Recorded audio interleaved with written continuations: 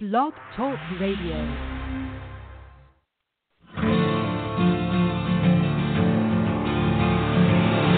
It's time to strap our boots on.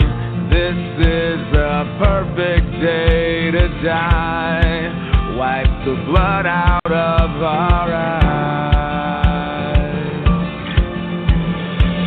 In this life there's no surrender, and there's nothing left for us to do.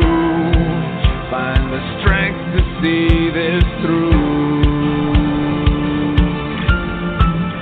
We are the ones who will never be broken. With our final breath, we'll fight to the death. We are soldiers, we are soldiers. Whoa.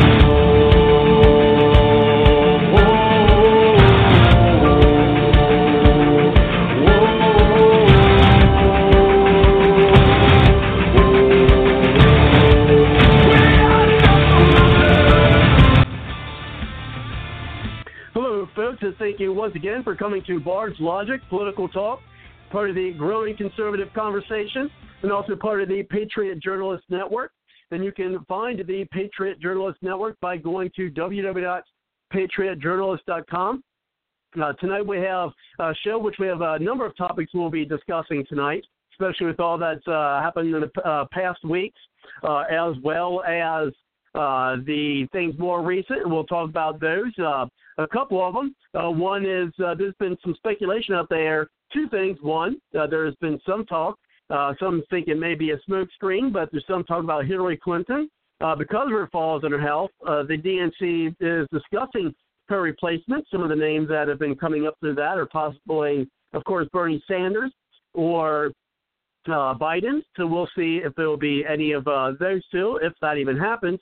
But we'll discuss that more tonight, as well as there are some reports that some are contending that there may be out there a body double for Hillary Clinton. There's been some posts on social media that suggest that there's someone out there who looks very much like her. It's some before and after shots, so we'll be discussing that, as well as some articles I have that we'll go through and discussing those, as well as we're going to look to have an audio clip. I just got to get that one ready for us. It's about a 50-minute clip. We'll play it later on Michael Savage talking about some things with InfoWars Alex Jones. We'll have Cindy Todd kind of give us an intro on that and talk more about that, as well as Kelly.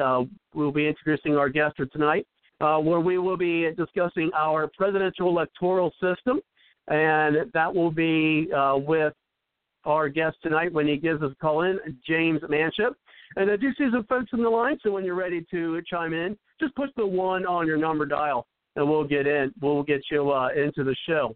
And so we do see, looks like Cindy wants to get in, so let's go ahead and bring her in. Thank you very much, Cindy, for coming to the show. How are you tonight? Well, I'm doing fine. How about you guys? Great. Just get some things together. I got that audio late, but I appreciate it. We'll be playing it later. I am getting it together now so we can have the audio here for the show. But we'll get it there. I promise. Yeah. So why don't you give us a little teaser on that? Well, let me just tell you,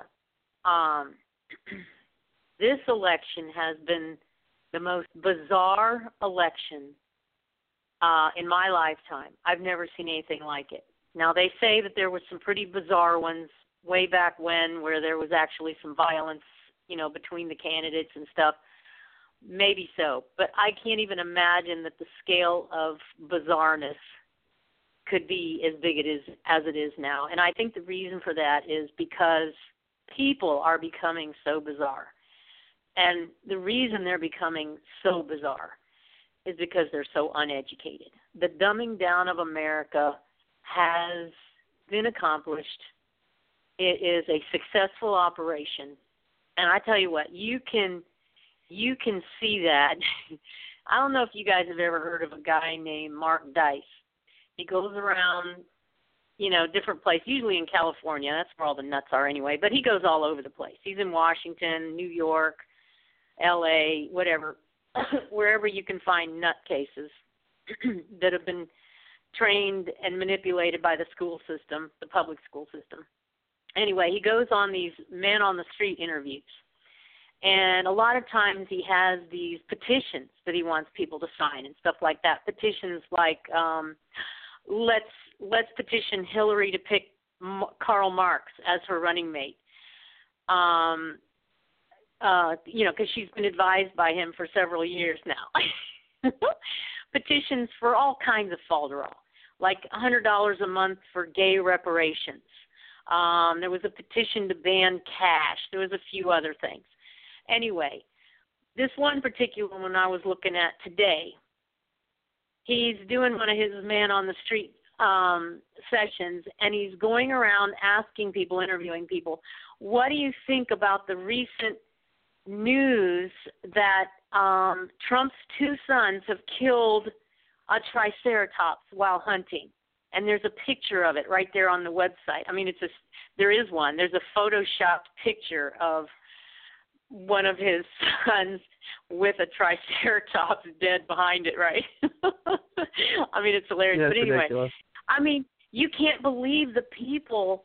I mean, I understand. It's only like a 15, 20-minute video, and you're going to see the worst of the worst. The ones that, he picks are on there. You don't see all the interviews where people said, laughed at him and said, oh, ha, ha, that's a funny joke. There are no dinosaurs, right? So you don't get to see those. But the fact that he can make this whole 15-minute clip out of people who still think there are pterodactyls. He used pterodactyls, triceratops, the saber-toothed tiger, and the woolly mammoth. Okay?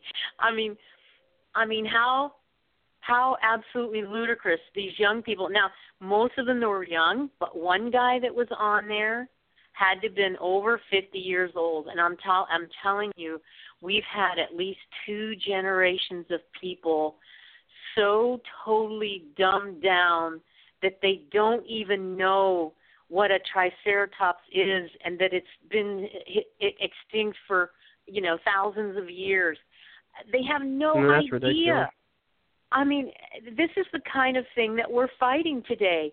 What are we fighting for in this election? We're fighting against people who have no clue, Robert. They have no clue.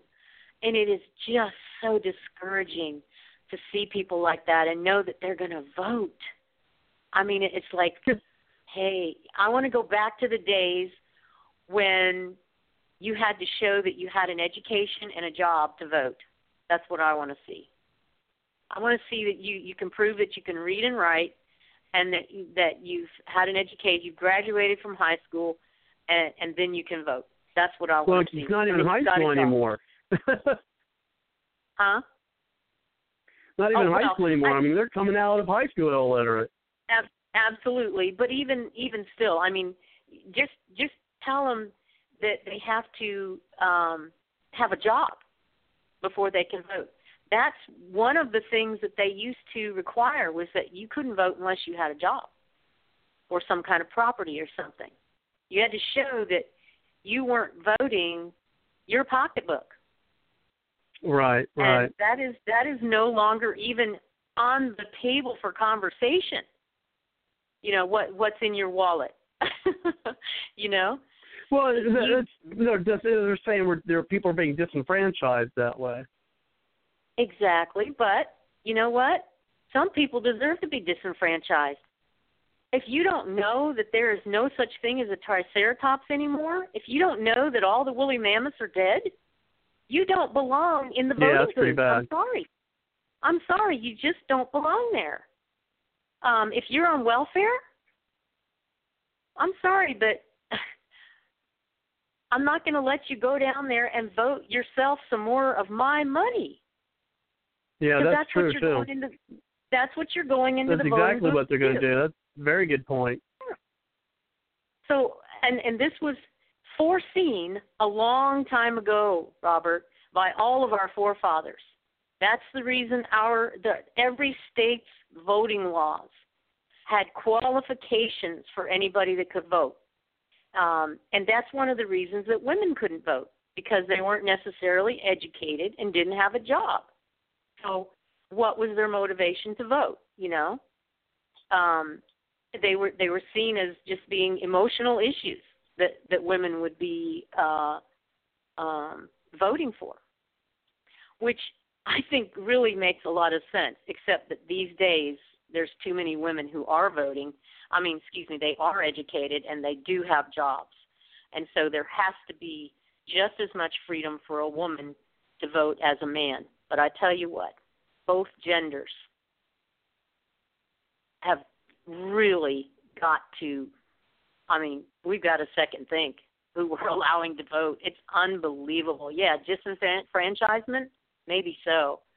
But I don't know what we're going to do other than that, because as de Tocqueville already stated hundreds of years ago, that people will vote largesse from the Treasury, period. Mm-hmm. You know, in a democracy, people are going to vote largesse from the Treasury, and it's an unwritten law of democracy that's going to happen. And the reason, and the forefathers said when they walked out of the Constitutional Convention, I think it was Benjamin Franklin who was asked, what kind of government did you give us? And he said, we gave you a republic if you can keep it, because not just anybody and not just any morally unsound group of people can keep a republic or a democracy. If the people aren't moral, the democracy will fail. And that's unfortunately where we've come to. Our people have lost almost every inch of morality that we ever had. Even Christians are exhibiting just really sad moral examples. Really sad moral examples. So anyway, I thought it was funny. People were loving Karl Marx as her running mate. Unbelievable. The guy's dead, right? So that's one thing against him. All right, where were they? Well, that's okay. So the people voting for her are too. Well, but you know they're voting for her. That's the problem. So will she? Here's the question: is she going to make it to the election? Will she make it to November? Robert Stone says she won't. That's part of our discussion tonight. Yeah. Well, you know, I told you there's two sections on that one video link that I gave you. One is Alex Jones with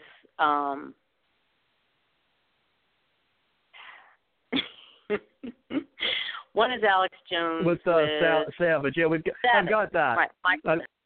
I've got that audio. The other one's with him and Robert Stone. And Robert Stone says, now you know he is StoneColdTruth.com. That's who he is. Now, he says we've been trying to get. I've been working with somebody trying to get him on the show as well. Oh, good luck. Everybody's got him on their show. Anyway, I tell you what, yeah. He's a busy guy. Anyway, Hillary, he said, will back out of the debates. He said that she won't even be able to stand up for 90 minutes. That's how bad a health she's in. She can't remember. I agree with that. She's got an earpiece in her ear at all times so that people can give her intelligent words to speak, because she just can't put things together. The DNC will be, he says that the DNC is either, I couldn't figure out what he meant, whether he was saying they already did have the meeting or they're going to have the meeting, that where they're going to pick a candidate. Yeah, and do you know who he prognosticizes will be their pick to replace her when she completely craps out? No, I did not hear. I didn't listen to that part of the audio. Well, that's okay. You and I talked about this, I don't know how many days ago. We talked about who the choices might be if they replaced her. This did not come up between us. He thinks, and he's like 99% sure, it's going to be Michelle Obama. Can you got to be kidding that? me. Talk about a puppet regime. Oh, my gosh. Oh, yeah. Unbelievable. Oh, yeah. Well, I think, here's the thing.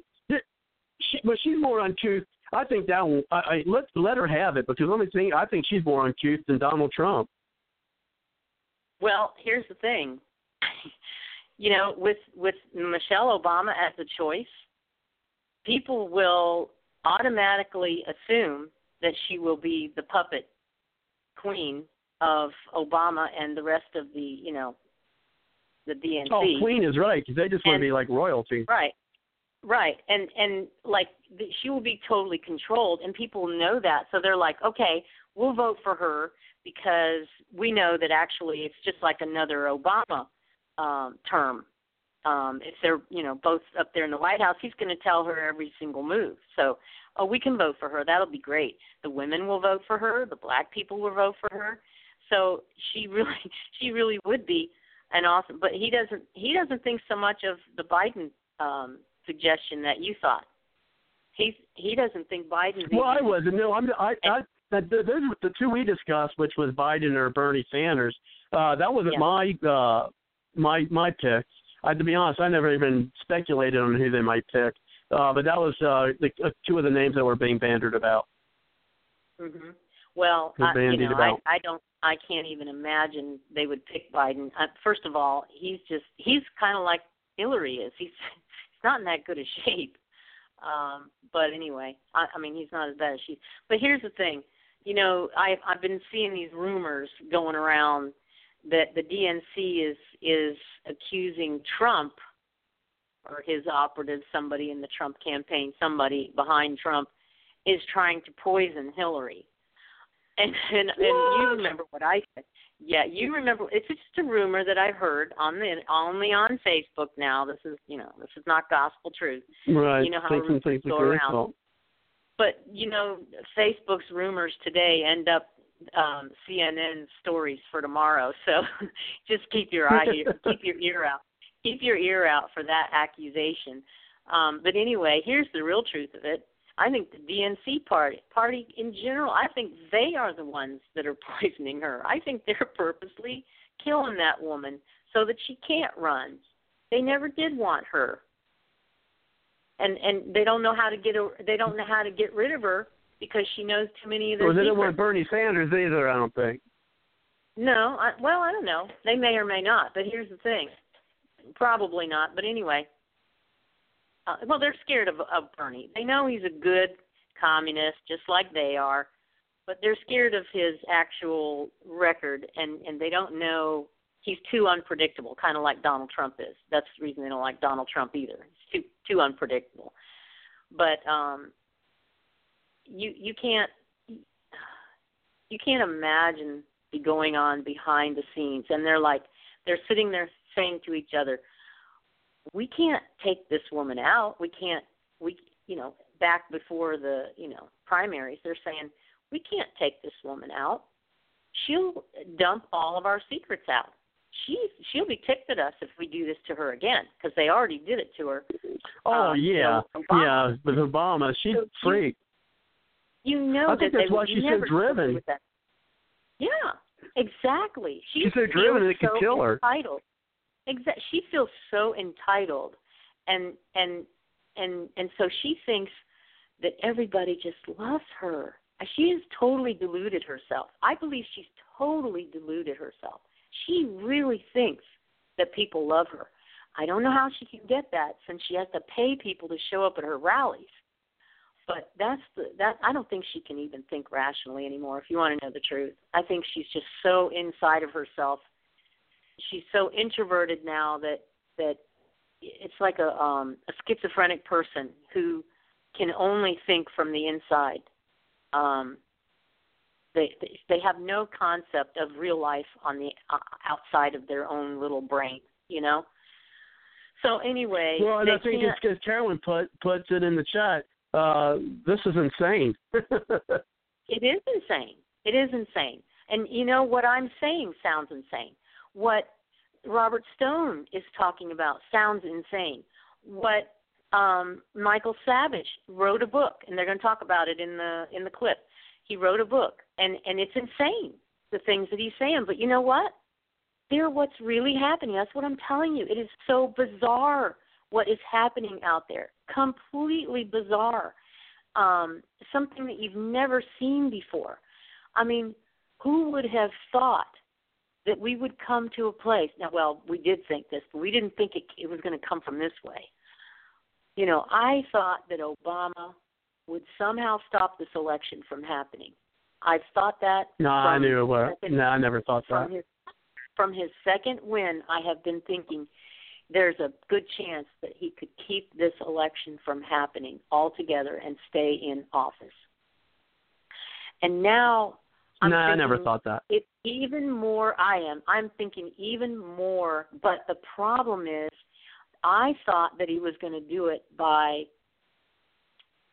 riots in the streets, you know, you mean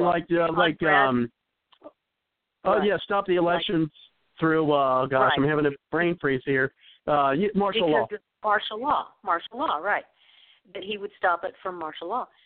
Here we have another situation that they have come up with because there's too much talk around, I guess, about martial law, so maybe they don't want to do that. I don't know. But now they've come up with another solution.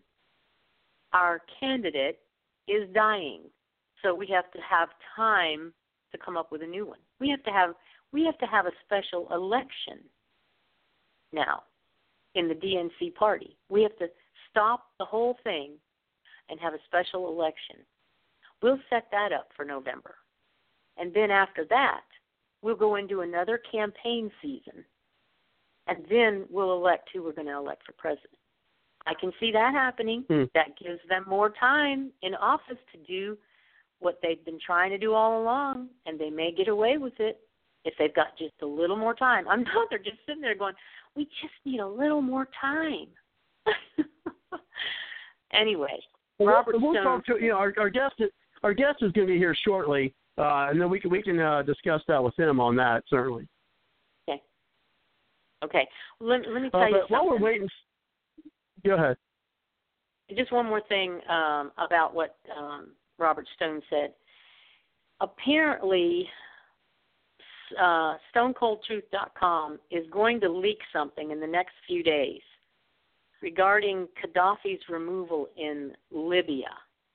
And he says that this is truly going to shock people. He says, Alex Jones says, is this like WikiLeaks level expose? And he said, yes, this will rock the entire election. So if it is picked up by the media, I see it rocking an election. If the media discredits it, makes fun of it, like they usually do with things that these people leak or, expose, then it'll go nowhere and it'll fall flat.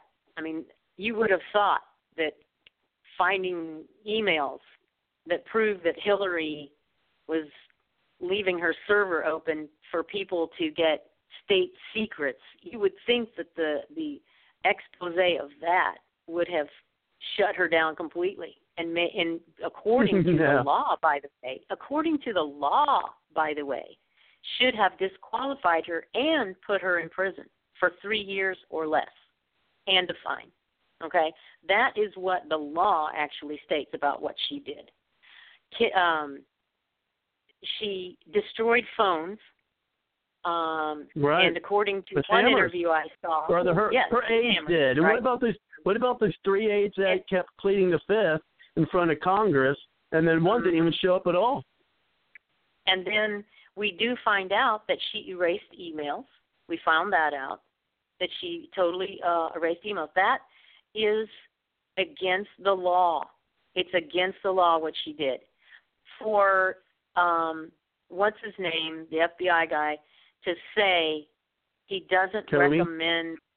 And for Comey to recommend that to say that he doesn't recommend prosecution is a scandal. It's a scandal. Travesty of justice? It's a travesty of justice. It's absolutely bonkers berserk. And that is why my original statement from the show counts even more. This is bizarre, the whole thing. Bizarre. These are not rumors. These things have been proven. Documentation. These things have been proven. I was watching. I got a video this morning where I should have made an audio of it. Where this lady was shocked when they heard about them destroying it. She's like, when the lady she was on CNN and she was talking to a guy and he was talking about them destroying the phones with hammers. She interjected and was like, fact check that, and maybe we'll get that audio if I can find it. And then when they were like, yeah, that actually happened. She was like, oh, they did. She was like shocked. I mean, maybe feigned shock, that they actually destroyed it. I mean, oh my gosh, you got fact check. You got to make sure right now. It's like right now, do that. Fact check and make sure what this guy just said is true, and it was true. Mhm. Well, the fact that someone on CNN is allowing that on their show is kind of amazing, really. It's really it's either accidental or it's amazing. Oh, I think it was accidental. She seemed shocked that he even brought it up, and then she immediately wanted it to be fact-checked, like right there. Mm-hmm. So maybe it surprised her. And she was probably thinking when they fact-check it, they would find out that was one of those rumors. But unfortunately, what she found out was that it was true. So anyway, it's pretty amazing. Is Kelly I'll tell you what. line? I mean, he's actually speaking with our guest, and so let's do this a little prematurely, and that is to hear from the Patriot Journalist Network. And if we don't hear from our guest, we'll go ahead and play that audio. Maybe he can hear part of the clip and make comment as well. But let's go ahead and first hear from the Patriot Journalist Network. You're not just listening to a show, you're part of the powerful voice of the conservative conversation on Blog Talk Radio. Nothing worthwhile has ever been accomplished without teamwork. PJNet invites you to help make a difference by adding your voice to the team grassroots conservatives working together to take our country back. To find out more, check out the PJNet hashtag and visit our website at patriotjournalist.com. Let PJNet add our muscle to your hustle. And definitely, folks, check out the Patriot Journalist Network by going to www.patriotjournalist.com. And also visit our show's website at www.bardslogic.politicaltalk.com. Check out our many different pages on there, including our Bards Logic newsroom, where you could see one of the top articles, which is the title, Colin Powell urged Hillary Clinton's team not to scapegoat him for her private server, leaked emails reveal. And you may have heard somewhat about that, where they're trying to point some fingers at Colin Powell for, I believe, a suggestion that he made one point some years ago about doing just that, having private servers. But you can read more of that on the article that you can find at the Bards Logic Political Talk newsroom at www.bardslogic.politicaltalk.com. And I see here we have not yet have our guest in, so we've talked a couple minutes, the first half hour about that audio.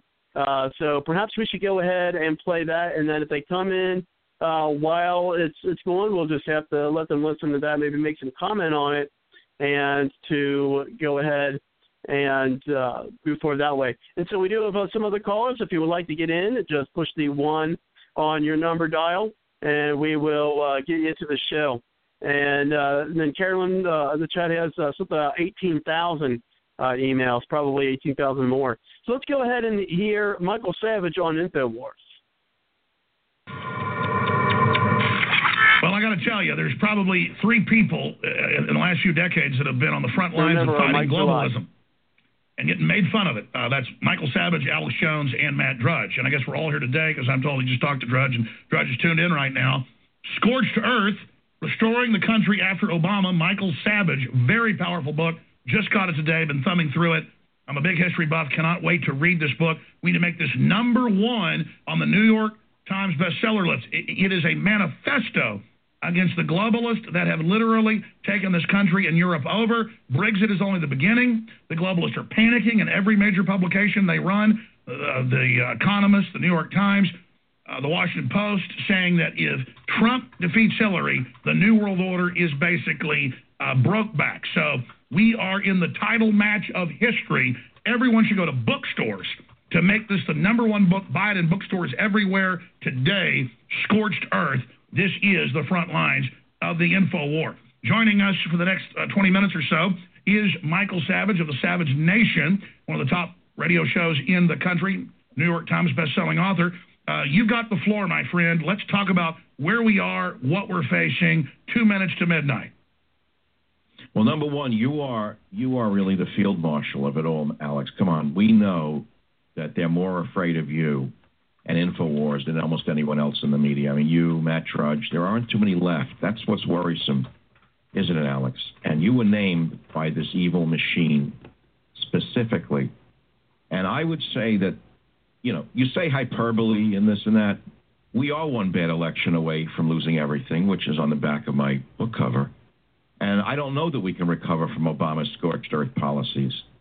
We know he's trampled the Constitution. And I don't know how any of your listeners, whatever the side they're on, and I know you get all the opposition listening.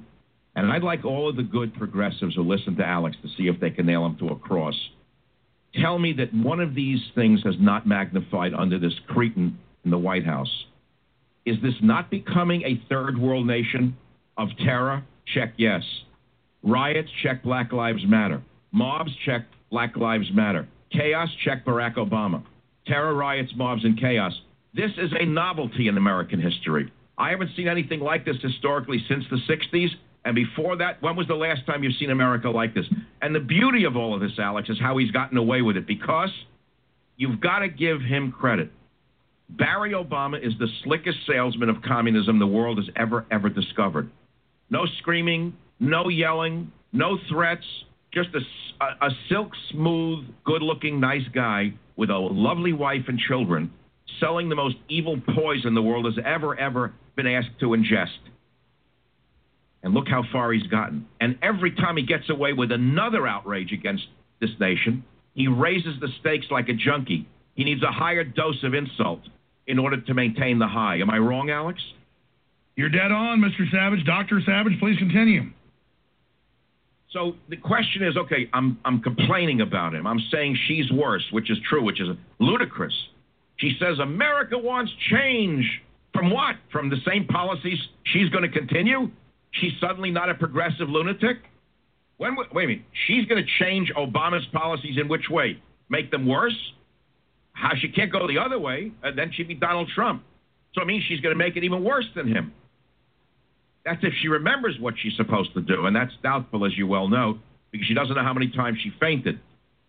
So the point is, how do we uncouple this insanity? It is going to be really hard. You know and I know there was a UAC in the 1950s, and it's a dirty word of the most dirty of words, the House of Un-American Activities Committee, which was run by one of the great American patriots, Senator McCarthy. He has been completely decimated by the left. McCarthy was a tail gunner in World War II, one of the most dangerous positions you could ever have in an airplane, right? Belly gunner, B-24. Easiest target was the tail. That's what they attacked.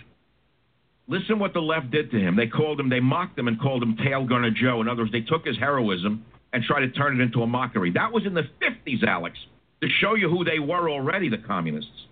So what was McCarthy saying, this great war hero? He was saying that Hollywood had been infiltrated by communists. The journalists had been infiltrated by communists. Academia had been infiltrated by communists, and the government itself. Well, what happened was they had the hearings.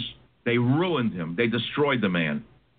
And then what happened in the 1990s, I'm sure you remember the book, the Venona Papers came out. It was a Soviet-Russian publication. Turned out it was all true. The Russian documents came out, and it was worse than what McCarthy was saying. Worse. It confirmed who in Hollywood, who in academia, who in government was, in fact, an operative of the Soviet Union. So there were subversives. UAC was exactly on target. I say the only way we can save this nation is not talking about it, but by rooting out the subversives in the United States of America. And I know many libertarians are afraid of this for fear that it will turn on them. Well, let's put that fear aside for the moment. In fact, let me just add this since you're saying this, because this is a point I want to make. If you look at the globalists, if you look at their leftists, they're saying the alt-right can't be tolerated. They're saying we need to be shut down and arrested. Hillary says she's going to shut down Breitbart. That means Drudge, you. They say they're bringing back fairness doctrine. They say they're coming after us. They're run by this foreign globalist Soros. Russia's already kicked him out. These are foreign globalists here overthrowing our country. So under the Constitution, these aren't even citizens. They don't have the rights. They're here overthrowing the system. To survive, we must go on the offensive. We must root them out. It's the only way to ever beat them. They are criminals. They are subversives. They are Saul Alinsky pledging to Lucifer. Please continue. Yeah, they want to lynch all of us, if not electronically, then physically. And the fact of the matter is they have names. These are not nameless, faceless organizations. The number one and the worst of them all, in my humble opinion, is the ACLU. The Anti-Christian Liberties Union is the number one. They're the head of the snake. Now, the man behind all of it is George Soros, the most evil man on the planet, in my estimation, the absolutely most evil person the world has seen in modern times. You know, you don't have to hang people, electrocute them, put them in cages. You don't have to do the things that ISIS is doing to be evil. He's evil on a larger scale than the ISIS executioners are, because he's gutting the United States of America. He's trampling on our Constitution. He helped fund the Arab Spring. He helped fund the Arab Spring. Hillary, all of them. Amen. And I keep saying she owns it. He was the one who, by the way, he funded it. But you know who was the architect, the best I can put together, was Zbigniew Brzezinski, That's Jimmy right. Carter's national security advisor. Brzezinski was the architect. Soros was the financier. Hillary Clinton was the publicist and an actor, along with John Kerry. I'd say she was the quarterback with Kerry and Obama. She destroyed the Middle East. She owns that. How does the media, forget the media, why doesn't Trump put her on a cross with that and one? by the way, Mr. Savage, Dr. Savage, that's not hyperbole. She literally destabilized 20-something countries that Al-Qaeda and ISIS are running around. Hundreds of thousands of dead Christians. They won't even let Christians out of the region. These people are demons, just like the true liberal Assange said, look, I've got the documents. The press is dead if she gets in. Our necks are in nooses. She's a demon. You must stop her. I hear you. And I also saw who wrote the other day that Obama, the nice, slick, smooth, nice family man, has created the greatest surveillance state in the history of the world. And suddenly liberals are afraid of it because they understand what happens when the guillotine starts falling. First, it takes out your opposition. But as the world learned during the French Revolution, the guillotine has an unlimited taste for blood. And it doesn't stop with the enemies of the revolution.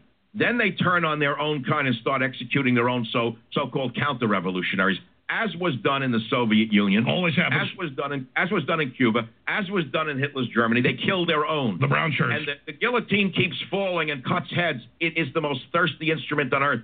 And that's why the left ought to step up and shut their fat mouths when we stand up to these monsters. These monsters need to be stopped or we're all finished, left, right, and center.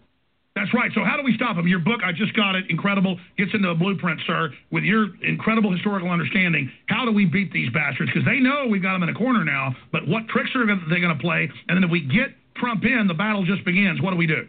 Oh, you said the magic words. If Trump wins, the battle begins, because we know he is surrounded by neocons. We see that. I was shocked to read yesterday he hired Woolsey. Yeah. Woolsey, the former head of the CIA under Bill Clinton, is now going to be his CIA director. So I laid in bed last night. He said, wait a minute, what is this about? And I said, well, you know, the CIA is a complicated organization. I mean, you need someone who knows how to run it, right? But look at Woolsey's track record. How could he join it as a senior advisor? Why him? Isn't there a returning combat veteran who worked in military intelligence who would have been a better choice? Some higher-up American citizen patriot? Somebody like General Flynn. CIA under Trump. Why Woolsey? Why Foggy Bottom all over again? Okay, but Alex, I don't want to waste your time. No, please, take over. Well, the way to defeat the enemy is to know your enemy. The way to know your enemy is to name the enemy. So who are the subversive organizations who have destroyed and are destroying our civil liberties? We know the ACLU. We know the Southern Poverty Law Center. Yeah. We know CARE. In my opinion, those are the three top of them. But I want to read to you all the others. Can I do that? Please. Because I made a whole list in Scorched Earth. I studied the cockroaches. And I said, let's bring them into the light and expose them, make them scatter like cockroaches when you turn on the light. The request I am making, Alex Jones, and to all your listeners is this. Name subversive organizations. As organizations you consider to be so far off the ideal of the American way that they are in fact subversive. And what does that mean? That means they spend all of their resources going against the wishes of the Constitution and the taxpayer. So who are they? I have a list. They're right here. Who are these organizations? They're trying to conquer us. They've done a pretty good job so far. They see us as deplorable because we just want to be free. National Lawyers Guild. Who are they? One of the most dangerous activist groups in the nation. Every time there was a riot by Black Thugs Matter at an anti-police protest, the scum in the National Lawyers Guild sent out their deranged psychotic lawyers from the worst law schools in America to make sure the police could not do their jobs. Every last shyster in the National Lawyers Guild is the type of lawyer that you have come to hate in plain English. Now, of course, they will argue that they're just for the underdog, that they're there for the poor immigrant and the oppressed minority. Well, you know what? I don't buy it. I want a lawyers guild for the tax-paying middle class, Alex, not a lawyers guild for the subversives who are bringing in refugees, immigrants, whatever you want to call them, by the tens of millions. And we have the Soros emails where he admits it's to destabilize the country. And he admits destabilization. Who admitted that? George Soros in the latest D.C. leaks and others. He's in there admitting that it's a plan to overthrow Europe and the U.S. and create racial strife. Correct. Alliance for Democracy, Amnesty International, Black Lives Matter, Center for American Progress, Center for Media and Democracy. I'll read a few of them. Center for Science and the Public Interest, Citizens for Responsibility and Ethics. I have 2 pages that I researched, Alex, in my book. Is Media Matters and David Brock in there? They're all over the place. You name these organizations, it's like a spider web. Rockefeller Brothers Foundation, Blue Moon Fund, things you never heard of. Ford Foundation. Joyce Foundation. Who ever heard of the Joyce Foundation? HKH Foundation, Dolan Charitable Trust, Vanguard Foundation, Archer Foundation, Saul Alinsky's Back of the Yards Community Council, National Hip Hop Political Convention, Cuban Council of Churches. People don't even know these organizations. These cockroaches are crawling all over us, devouring our flag of liberty, Al. You're absolutely right. And they admit they want to collapse us and our borders into a world government. Dr. Savage, when you say the battle just begins, and I say that if Trump gets in, and I'm not counting our chickens yet, I mean, why do you say the battle just begins? We just lost to Skype. Skype is a wondrous thing when it has its issues. Ladies and gentlemen, this is so historical. The establishments control the left and the right to bring in globalism, but they're making their worldwide takeover with the left. And this is not a liberal group. Liberal means lower taxes, more freedom, more control locally. This is not liberal. They call themselves liberal to have the moral high ground. The Republican establishment is working with them in a big, big way. The book is Scorched Earth. And if you'd like to chime in, give us a call at 347-945-7428. And push the 1 on your number dial when you're ready to get in. And we do have Kelly and our guest James on. And Kelly's going to do a little intro, so we'll get him in and then our guest. So thank you very much for coming to the show. Kelly, how are you tonight?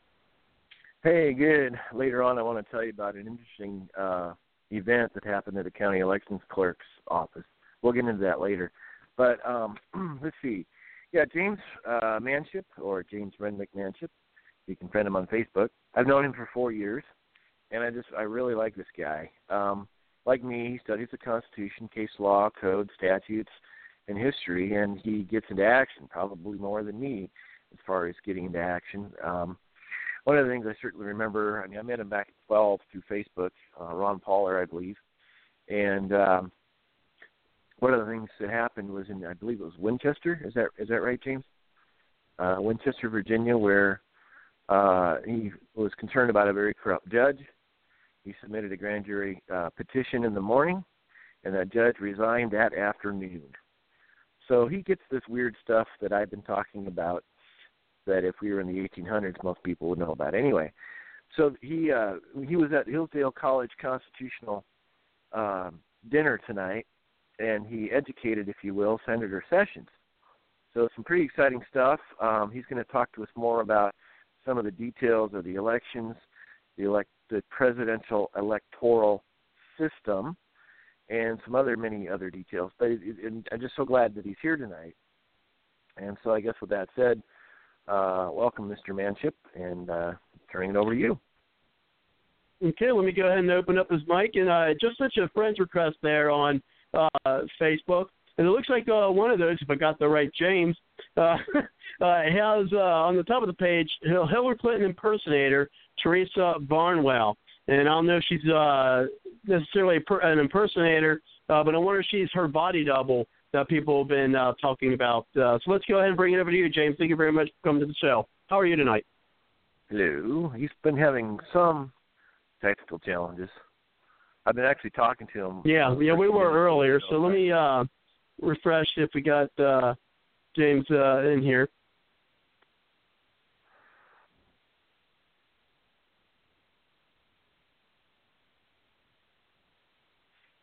James, are you with us there? Oh, let's see. Oh, gosh. I was just talking to him. He was ready, excited to come on. And I'm typing him a text. Hit 1. Well, you already unmuted him, I guess. So. No. Oh, no. Let me go ahead and try this again. James, are you with us? Hello. I am. Yeah, so we hear some background sounds that I'm not familiar with, as well as you, James. Thank you very much for coming to the show. How are you tonight? I'm fine. And the background sounds is that I'm at my waterfront office at National Harbor McDonald's just south of Washington, D.C. Oh, that sounds so good, McDonald's. You found a McDonald's in Washington, D.C.? How'd that happen? Well, this is actually near where they do the CPAC conference at the National Harbor Hotel. And I've actually got a picture of me with Senator Jefferson Sessions. And guess who's photobombing us in the background between our two heads is Steve Bannon. So anyway, that's from CPAC last year. I was in D.C. earlier this summer, and I had a heck of a time finding a McDonald's. Go ahead. Well, it's really the greatest McDonald's because you can actually see the Ferris wheel and the Wilson Bridge. You know, I'd prefer it was named something else beside Wilson, but that's beside the point. And you know, the river. It's really a nice place, but they've got Wi-Fi, and so I can get on the thing, and so that's why we hear all the noise. There's two cute little boys, and they're running around and doing things that little boys do. That's what a lot of the noise is. Anyway, but tonight I was at the well, first of all, you're talking about Alex Jones and Michael Savage, and talking about communists that the Senator McCarthy talked about. Well, guess what, folks? Right now, there's a wonderful scholar named Trevor Loudon, and on Monday, I was at the first public showing of his new movie called The Enemies Within Movie. enemieswithinmovie.com, and it's a wonderful thing talking about the Democratic Students or Democrat Socialist Association, basically communist front groups that now control the Democrats in Congress and control the Democrats in this administration. So if you want to talk about where the communists are in America today, go see this movie. It's just being released basically this week. Trevor Loudon. So that sort of addresses what we were hearing between Alex and Michael Savage. So then, second to being at the Hillsdale dinner tonight, it was the Constitution Celebration dinner. And the speaker was Senator Jefferson Sessions. Everybody calls him Jeff Sessions, but his name is Jefferson Sessions. So he has a great heritage to uphold. Anyway, I was the second person to ask a question, And earlier this year, I sent him a letter showing the picture that we had at CPAC down here at National Harbor last year. And I said, you have been a leader in proper immigration policies. And guess what? The Founding Fathers in the the Naturalization Act of 1795, the fourth clause eliminated what we today call birthright citizenship or anchor babies. And so I proposed, that we take that wording, modify it slightly, get it reintroduced in the next Congress to eliminate anchor babies or, birthright citizenship. Because, one of the things that's happening, China is filling up, Boeing airplanes, flying them to California, putting them in private hospitals. The women have babies in America, and they're now American citizens. So you have birth tourism going on in America because of this idiotic policy. And I think there's only one other country in the world that does this. And so, it's ludicrous. And our wise-thinking founding fathers in the Naturalization Act of 1795 outlawed it. Anyway, so I started the question with that, and then I said, but more importantly, in the farewell address of 1796, 17th of September 1796, it was actually written and it was published on the 19th. But Washington said, beware of innovations that would alter the energy of the system and undermine what could not be directly overthrown. Washington warned of the spirit of party and warned of a spirit of innovation. One innovation that has been done, it's nowhere in the Constitution, it's nowhere in the U.S. Code.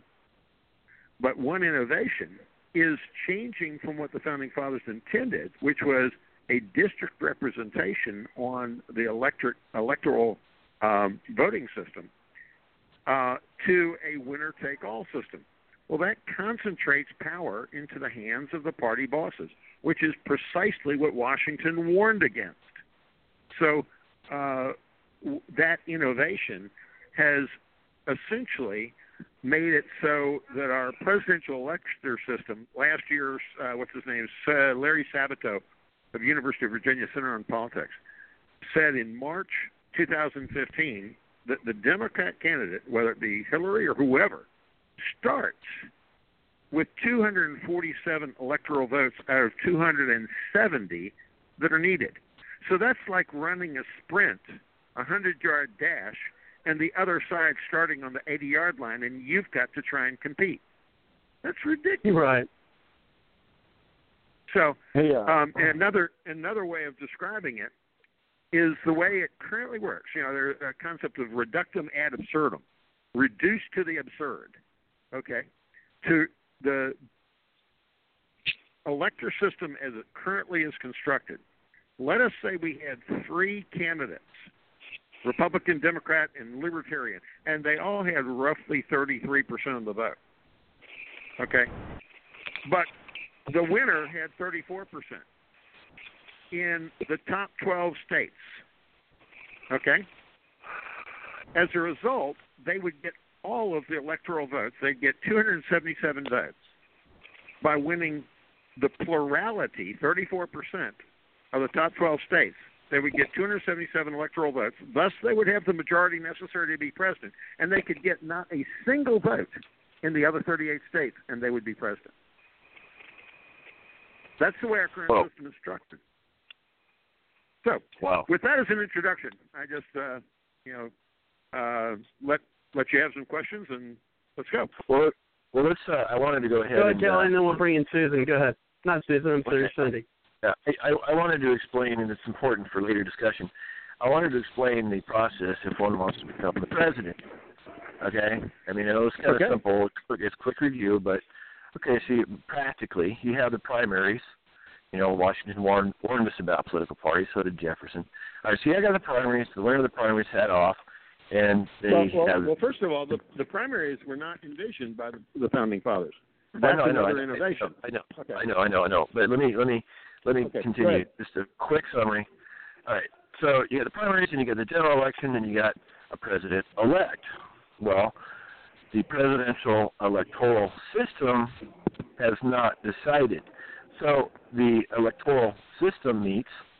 They cast their votes. Okay, so that's step 3. Step 4 is the Congress meets in joint session, where the president of the Senate opens up the sealed electoral votes.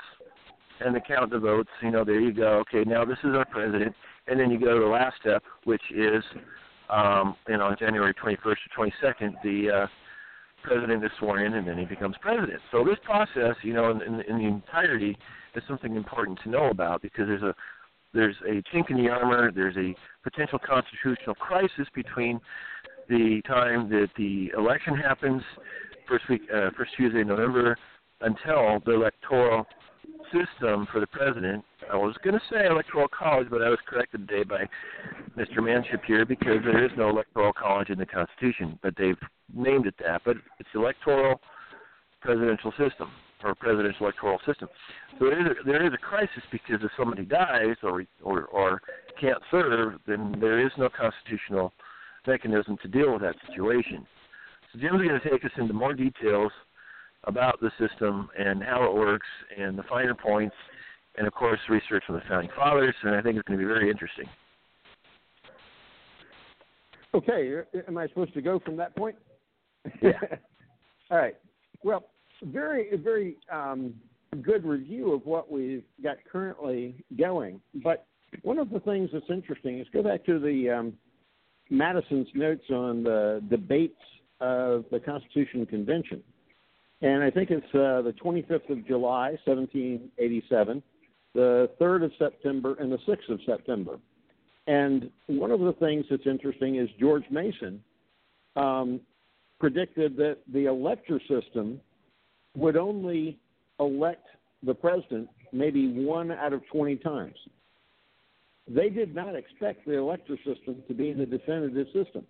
They expected that the alternate, or the backup system, which is the House of Representatives electing the president and the Senate electing the vice president, would be what would happen 19 out of 20 times.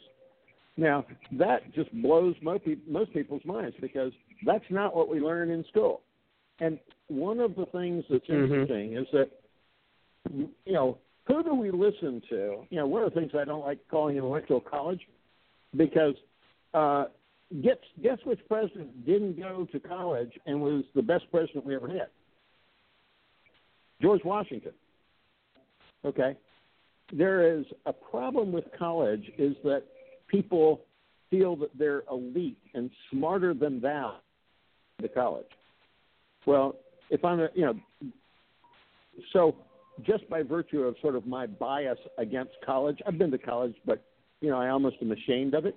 I like to say that I haven't graduated from high school or college, because I skipped both graduation ceremonies to go on a dive trip the first time and to do something else the second time. I just had them send me my, degree and my diploma. So I can honestly say I haven't graduated. I've completed, but I haven't graduated. So in that way, I'm like Washington. I haven't graduated from college. Anyway, it's just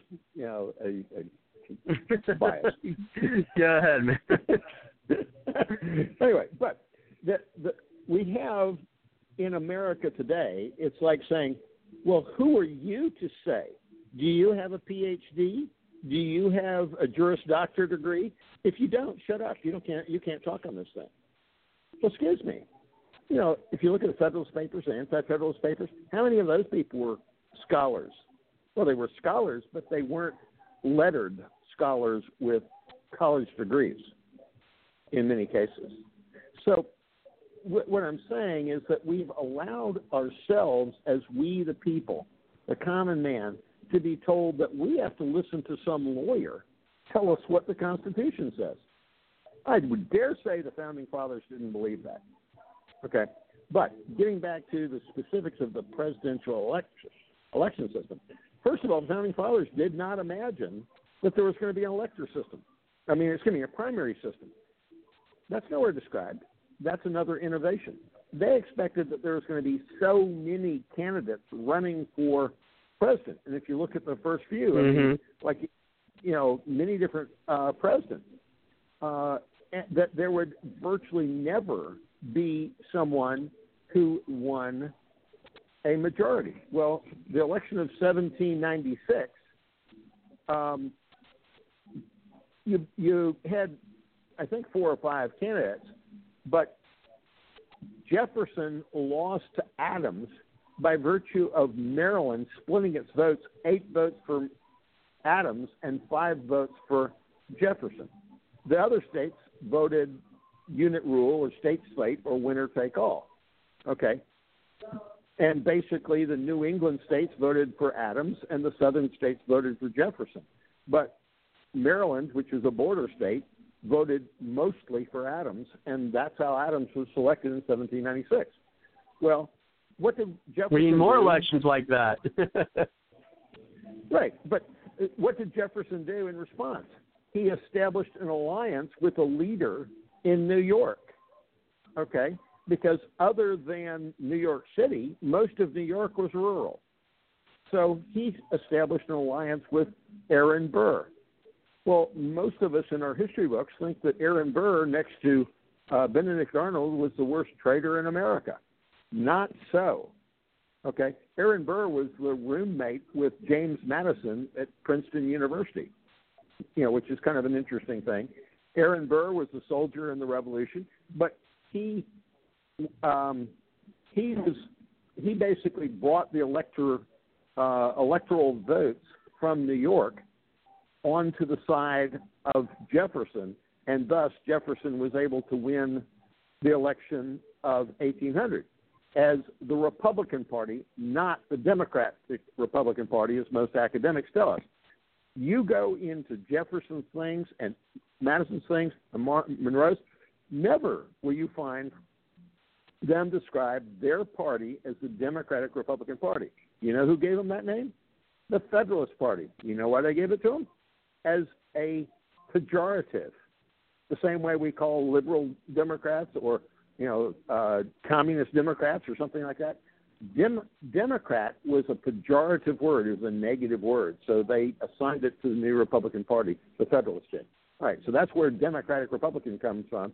It's a label to cast aspersions on the new Republican Party. But the new Republican Party voted, and you had, as a consequence, they weren't that skilled as the Federalists, so they both voted. Each elector had 2 votes, and they all voted for Jefferson and Burr. Well, as a consequence, Jefferson got 73 votes, and Burr got 73 votes. Well, now you got a tie. Well, if you have a tie, what happens? It goes into the House of Representatives. Well, Burr wrote a letter saying, hey, folks, I expected to be vice president. Vote for Jefferson. Well, Hamilton, who was a Federalist and was an enemy of both Jefferson and Burr, started circulating rumors that actually Burr was trying to steal the presidency from Jefferson, driving a wedge between, ultimately, the president and the vice president. And it's creating bad blood, so they never worked together. So that's how Jefferson became the president. But, he wouldn't have even been close if it hadn't been for Burr bringing the New York electors. He was the leader of that thing. So, anyway, then Burr gets dumped. Burr has a duel. He shoots Hamilton. He gets dumped from the ticket. Clinton, Governor George Clinton, becomes the vice presidential candidate in the second term of Jefferson. Right. So that's just some of the starting things. And then you go, let's go on up to 1824. There, can we hit pause Jackson, a second? Can we hit pause a second? Sure. Okay. So our presidential chain of command: Washington, Adams, Jefferson, Madison, Monroe, etc. So Washington won. He was kind of a landslide. Did he serve 2 terms or 1? I think he served 2, right, and quit. He served 2 terms, and both, he did. And then Adams. Jefferson. Hold on, I'm trying to quick summary here. Sure. Okay, so Washington was a 2-term. Adams was a 1-term. Jefferson was a 2-term. Now it's interesting to note the political alliances that Jefferson, by the way, him and Adams were very close friends, but Jefferson kind of outflanked Adams. Whoa. Yeah. Whoa. they were mortal enemies as of like 1796, 1800. It was Dr. Benjamin Rush who got them to be friends again, roughly 1820. Yeah, right. But they had a falling years. out for years. Right. Yeah. But I'm trying to point out that, okay, 2 terms Washington, 1 term Adams. Jefferson had 2 terms. Jefferson beat Adams when Adams was going for a 2nd term because of his political alliances that you're describing. It's fascinating. Right. Electors. Yeah, okay. I Elector go system. Ahead. Yeah. And so, precisely so. But, what's interesting is the elector system, and that's essentially what's happening, but it's not really what you see discussed in the Constitutional Convention minutes. They were looking at a different way that would go, and basically, the best laid plans of mice and men often gang a glee or go awry. So the plans for a general election where many good candidates would present themselves, and the elector system, if anyone got a majority, then they would be elected president. But that's why George Mason said that he expected that to happen only 1 out of 20 times. Okay? So it'd be kind of like this year if all the Democrats, there were originally 5, and the 17 Republicans who were in the primary, if there were no primary and they all went to the general election, is it likely that anybody would have gotten the majority of the electoral votes? No. Okay? So, as a consequence, what would happen is it would then go to the House of Representatives, and the House of Representatives would choose from the top 3 in the electoral vote total. That's the way the system's supposed to work. Okay? And so that happened in the election of 1824. Really, the election of 1824 is the one time that it worked the way the Founding Fathers envisioned it would work in the Constitutional Convention debates. All right? Andrew Jackson, General Andrew Jackson, hero of War of 1812, won the popular vote, and he won 99 of the electoral votes, and John Quincy Adams won 84 of the electoral votes, and Crawford and Clay won lower numbers. Crawford was 3rd and Clay was 4th. As a consequence, Clay was out, and so the House had to choose between the top 3, Jackson, Adams, or Crawford. Well, Jackson was a general and wasn't part of the House of Representatives. Both Adams and Crawford were members of the House of Representatives. So it's kind of likely, hey, he's part of our club. We might as well elect one of our guys. Mm-hmm. Yeah, John Quincy Adams, which was John Adams' son. Right. And he was a member of the House of Representatives. So he got elected. Now, most historians will tell you that the reason it went to the House of Representatives is because there was a tie in the number of electoral votes, 84 to 84. Well, the only reason there was a tie was because North Carolina voted winner take all. Okay?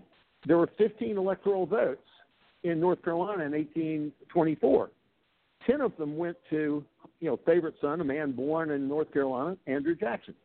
But the other 5, I think 4 of them went to Adams and 1 of them went to Crawford. But because Jackson was born in North Carolina, they voted all 15 for Jackson, winner take all. Well, guess what? The House of Representatives threw out all 15 votes of North Carolina. Thus, in the history books, you'll see that there was an 84 to 84 tie in the electoral votes. But actually, there was a 99 to 84 vote. But after 15 were disqualified, it was 84-84. But that's a very important lesson to how the system works. The House is the final arbiter of the legitimacy of an election in any state. And they determined it was not a fair election in North Carolina. So they disqualified all 15 electors. Well, guess what? The same thing could be done in California this year because there's illegal aliens being allowed to vote. Yeah. So somebody from Rhode Island could say, wait a second, those are illegal aliens being allowed to vote. That's diminishing my vote in North Carolina. I mean, in Rhode Island, North Carolina, or Virginia. And so their elected representative in the Congress and their senator could, all it takes is one senator and one congressman to object to the count of a vote in any state. You can see it on C-SPAN. The Democrats did this in 2005. Senator Barbara Boxer of California and Stephanie Tubbs Jones of Ohio challenged the vote results of Ohio. If they had succeeded and gotten all the electoral votes of Ohio thrown out, then Bush would not have had a majority of the electoral votes. Thus, the vote would have had to go to the House of Representatives. Well, guess what? He still would have won. He still would have won because the Republicans controlled the majority of the delegations in the House of Representatives. But what I'm saying is the Democrats had the courage. Well, right. They open the things, those written objections, which is under Title III U.S. Code, Section 5 and Section 15, if I'm remembering correctly. But they they went back to each of their respective chambers. You can see that in C-SPAN. And it just so happened the Republicans controlled both. So what did they do? They voted down the thing. Well, frankly, a lot of the Democrats also voted against it. Okay? Because, it's kind of like, gosh, I didn't know this could be done. It was, it's kind of like nobody knew that this is the way the system works. But the Democrats did it right in 2005. I mean, I'm not saying that they were on legitimate grounds, but they exercised the process correctly. Okay? And so they went to each chamber. They voted not to accept those objections. So then they went back to the House, reconvened the joint session, and accepted the electoral votes. However, what they could have done is they could have We need to push this. We may have to push this election. I mean, it's ridiculous and Cindy was pointing, was kind of pointed out earlier this evening, about the people that's being allowed to vote. Go ahead. Right, but, I mean, the other thing that could have happened in 2004 would have been to say, you know what, I'm a Republican, but there are questions about how this election in Ohio was done, and so it's only fair to say we cannot count this general election tabulation and thus the electoral votes that derive from it. Okay. Now, once that happens, then the question is, okay, does anybody still have a majority of the electoral votes? And if the answer is yes, it doesn't make a difference. Say, like if somebody had said Delaware, cheated. Well, so what? They only got 3 electoral votes. It's not going to make any difference. Okay? You can still have somebody, you could have all of Delaware's votes disqualified, and somebody could still have a majority of the electoral votes. All right? But since Ohio was there, it wouldn't have been, and so then they go to the House. So they almost should have done that, because then the then the Republicans would have said, well, okay, each state gets 1 vote, and I think there were like 30 or 34 votes that were majority Republican, so what would have happened? They would have elected Bush. Okay? So the same consequence would have happened. Now, interestingly, Justice Sandra Day O'Connor in 2013 was quoted as saying that the Supreme Court erred in hearing Bush v. Gore in 2000. And I agree. Okay? But notice she said erred in hearing. Not that the decision was wrong, but erred in hearing. What the Supreme Court should have done, if they respected the Constitution, respected the separation of powers, respected the balance of powers, respected the checks and balances, they would have said the proper solution to this political question is contained in the words that are woven into the warp and woof of the fabric of this nation, this Constitution, and the 12th Amendment. Therefore, we decline to hear this case. That should have been something, obviously I was being, artistic license with the warp and woof of the fabric of this nation. But they should have said, the Constitution, the words of the Constitution and the 12th Amendment provide the answer to this political question. This is not a matter for the Supreme Court to address. That would have been the Supreme Court properly honoring this Constitution. They didn't do it.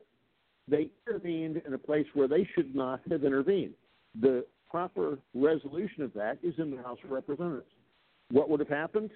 In Florida in 2000, the House would have looked at it and said, you know what? This is a messed up election in Florida. Is there any way to fix it? No. They've been working on it for the past 2 weeks. It's now game time for us, the 6th of January, 2001. Okay, we disqualify in the same way that the Congress did in 1824. We disqualify all the electoral votes of Florida. Okay, now that's the first action. Now the second question is, does any candidate still have enough electoral votes to have a majority of the total electors? Answer is no. This is like a branch diagram, a tree diagram. Okay, decision tree. Okay, no. Okay, if they don't, then the 12th Amendment kicks in and the House of Representatives votes for the president. Each state, in the same way that each state gets 2 votes in the Senate, when you elect the president, each state gets 1 vote. And that vote, most logically, it's not stated, but most logically, that would be determined based on the majority of the delegation of that state. Okay, California's got 38 Democrats or 35 Democrats and 18 Republicans. They would vote for the Democrat candidate for president, Al Gore. Okay, Virginia's got 3 Democrats and 8 Republicans. So they would vote their 1 vote for a Republican. Well, guess what? In 2000, there were 30 states that were majority Republican. So what would have happened? Bush would have been elected by the Constitution rather than by a roughly unconstitutional Supreme Court decision. The same result would have happened, but we would have honored the Constitution. Why do you think that wasn't done that way? Because the justices of the Supreme Court either don't know the Constitution or they wanted to enhance their power. Oh, that's a brilliant statement. Like I said, folks, he's going to be interesting. He's way deeper than I am, and I love listening to him. And let's go ahead and see if I was actually getting ready to get you in, Cindy. Go ahead. Okay. No, that's what I was talking. I was talking about opening up your mic. Yeah, well, he started talking about. Quick, he was talking about real quick, Court. Cindy. But real quick, if you'd like to chime in, give us a call at 347-945-7428. Go ahead, Cindy. And let me say 2 other things. Let me just real quickly from another historical analysis. In the 2012 election, if you had district vote system the same way that Maine and Nebraska does, Romney would have won 274 to 264. Okay? The only other place in the past 60 years that would have made any difference is in 1960. Nixon would have won that election in 1960. Nixon, in one of his books, said the reason he didn't contest the 1960 election was because the recount would have taken several months, and that would have disabled our foreign policy. Nixon's either a liar or stupid, because by the Constitution, it has to be done by the 6th of January. It can't take several months. So, since we all know about Nixon, I would say it's because he's a liar. What he did is he put it that way so he sounds, statesman-like, that I gave up my own personal interest for the betterment of the country. Crap. He knew. Why didn't he do that? Because in 1960, guess what? The Democrats controlled the House. He would have lost under the constitutional way of the 12th Amendment. That's why he didn't do it. Not because he was being a great statesman. He was being a pragmatic politician. And that's the same reason why Gore didn't do it in 2000, because he knew he'd lose in the House and he knew he would lose in the Supreme Court. So he sued in the state court, and then Bush took it to the U.S. Supreme Court. But Gore went on the area that was the most favorable playing field for him, because there were several Democrat justices on the Florida Supreme Court. So you have to look at the pragmatic politics to find out the noble gestures of these great politicians we've got. Anyway, go ahead, Cindy. Okay, well, I just want to know, I have not extensively studied, the early history of, politics. I've only just recently, become activist in politics anyway. So I like getting the ear of somebody like you who's done the research. I know that Jefferson was an outspoken critic of the Supreme Court. Did he ever, when he was president, did he ever begin any kind of a movement to change our justice system somehow, like through amendment or whatever? I mean, obviously nothing became of it because nothing happened, but did he even try? Well, yes. One of the first things, and one of the places where he was annoyed at Aaron Burr, because Aaron Burr was the president of the Senate, there was an impeachment proceeding of, the justice from Maryland, Chase. Okay, Samuel Chase. And, Chase was basically, kind of like Alzheimer's. Okay, he was barely competent, but he was a reliable vote to Marshall. Well, Marshall was a Federalist. Jefferson was a Republican. They were cousins, but they were mortal enemies politically. Okay, the famous story of George Washington fathering a child with Sally Hemings, that was by a relative and an operative of John Marshall. Okay, who is one of the people who did it. The other person was James Callender, who was a yellow journalist who was sort of like a poison pin for Jefferson against Adams in 1800. When Jefferson won, he expected he was going to be appointed to the postmaster position in Richmond, and when Jefferson didn't do that, he started turning his poison pen on Jefferson, and that's where the first story of Sally Hemings comes from. Is a vengeance story from this yellow journalist who didn't get appointed to a federal position. Mm-hmm. But did he actually try to change the system of the Supreme Court? I mean, he called them a tyrannical oligarchy. So did he do anything to stop the oligarchy? Words, but pretty close. Well, he was trying to impeach Justice Chase. And if he had impeached Justice Chase, that would have effectively been able to do it. But then later he says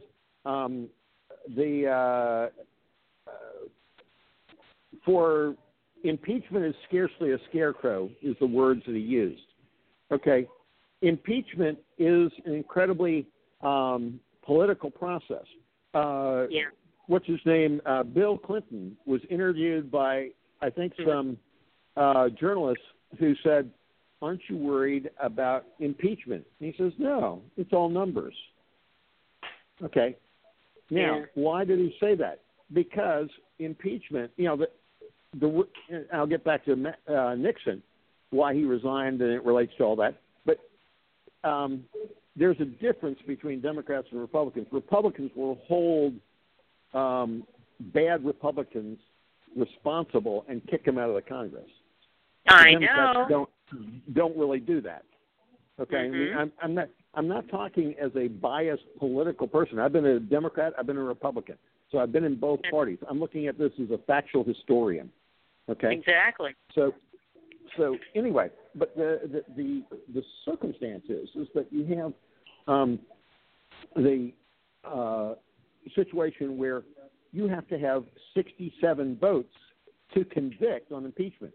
To impeach, Clinton was impeached by the House. The House is impeachment. Impeachment of a public servant is like indictment of a private person. Okay? That's the same thing. It's basically that you're being charged with wrongdoing. Okay? And then in the private sphere, you have a trial jury. In the public sphere, the Senate is the trial jury. Okay? The Chief Justice presiding. Right. In the case of the president. Otherwise, if it's not the president, the president of the Senate, in other words, the vice president, presides over the impeachment proceedings. And that's what Aaron Burr did in relationship to Justice Samuel Chase. And Aaron Burr was frankly very fair. And Jefferson didn't like that because, as a consequence, the impeachment effort against Chase failed. Okay, and so that sort of took away the ability of the executive branch to go after the judicial branch when they get out of line with an impeachment proceeding, or the judicial branch for that matter. Well, let me throw out some comments about Jefferson and changing things. First of all, when they wrote the Constitution, they couldn't have Jefferson around, so they sent him to France. And No.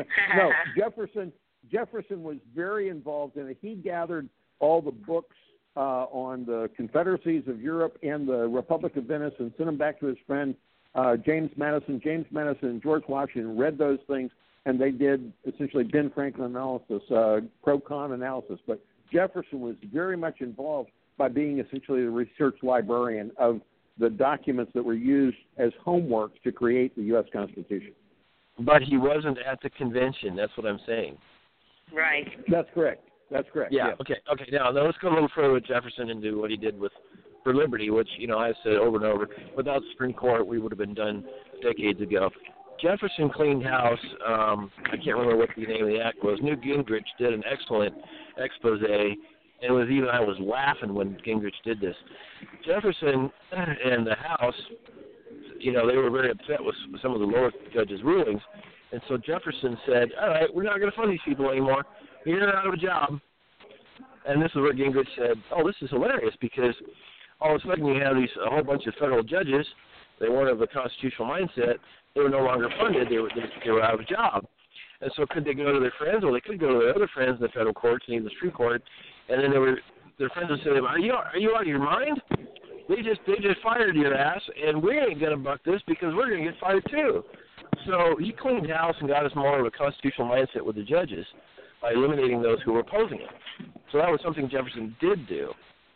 Well, and indeed, one of the things he tried to do, and basically there was a decision, one of the most famous Supreme Court decisions early on was Marbury versus Madison.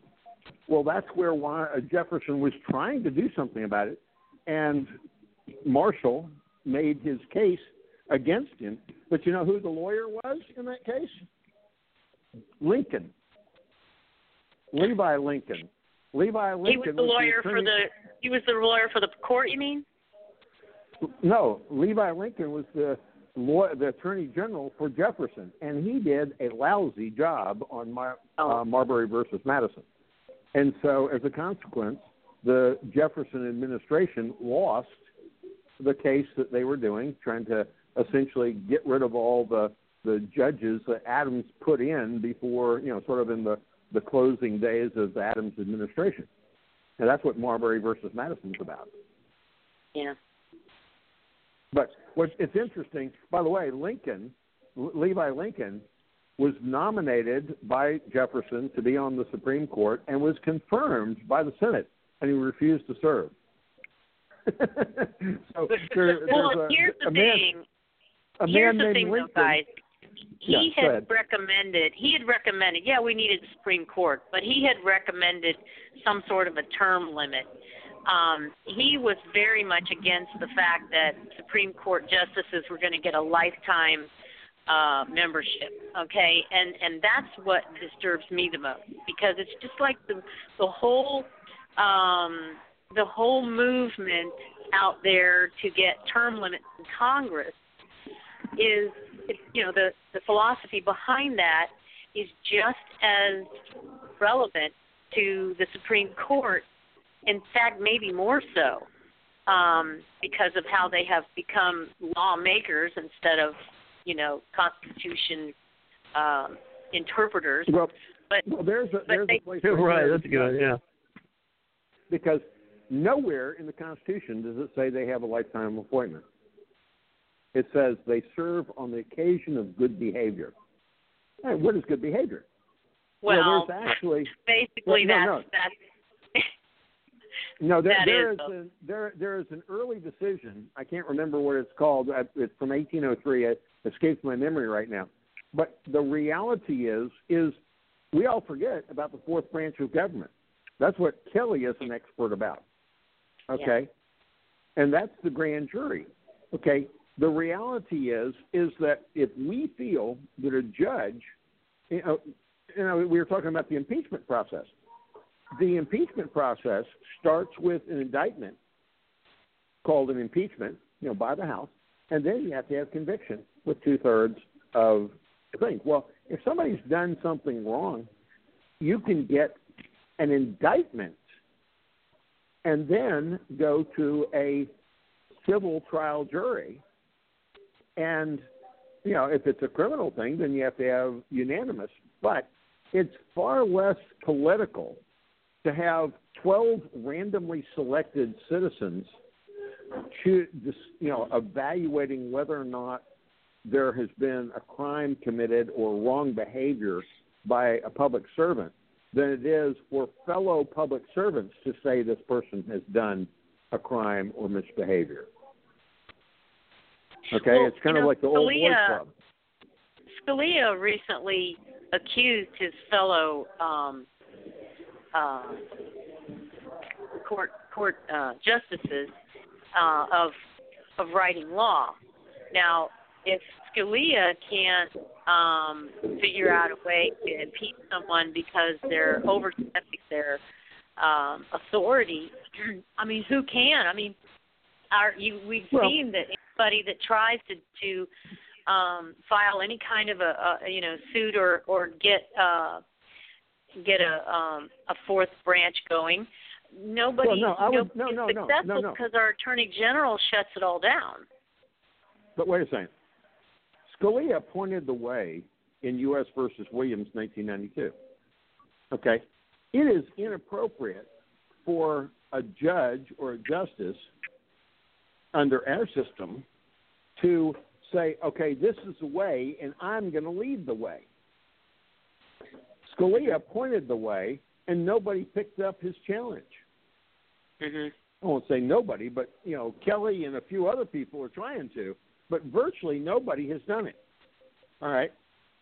And I say Kelly and I both have tried, and I came to recognition after several years of trying that I was doing it wrong.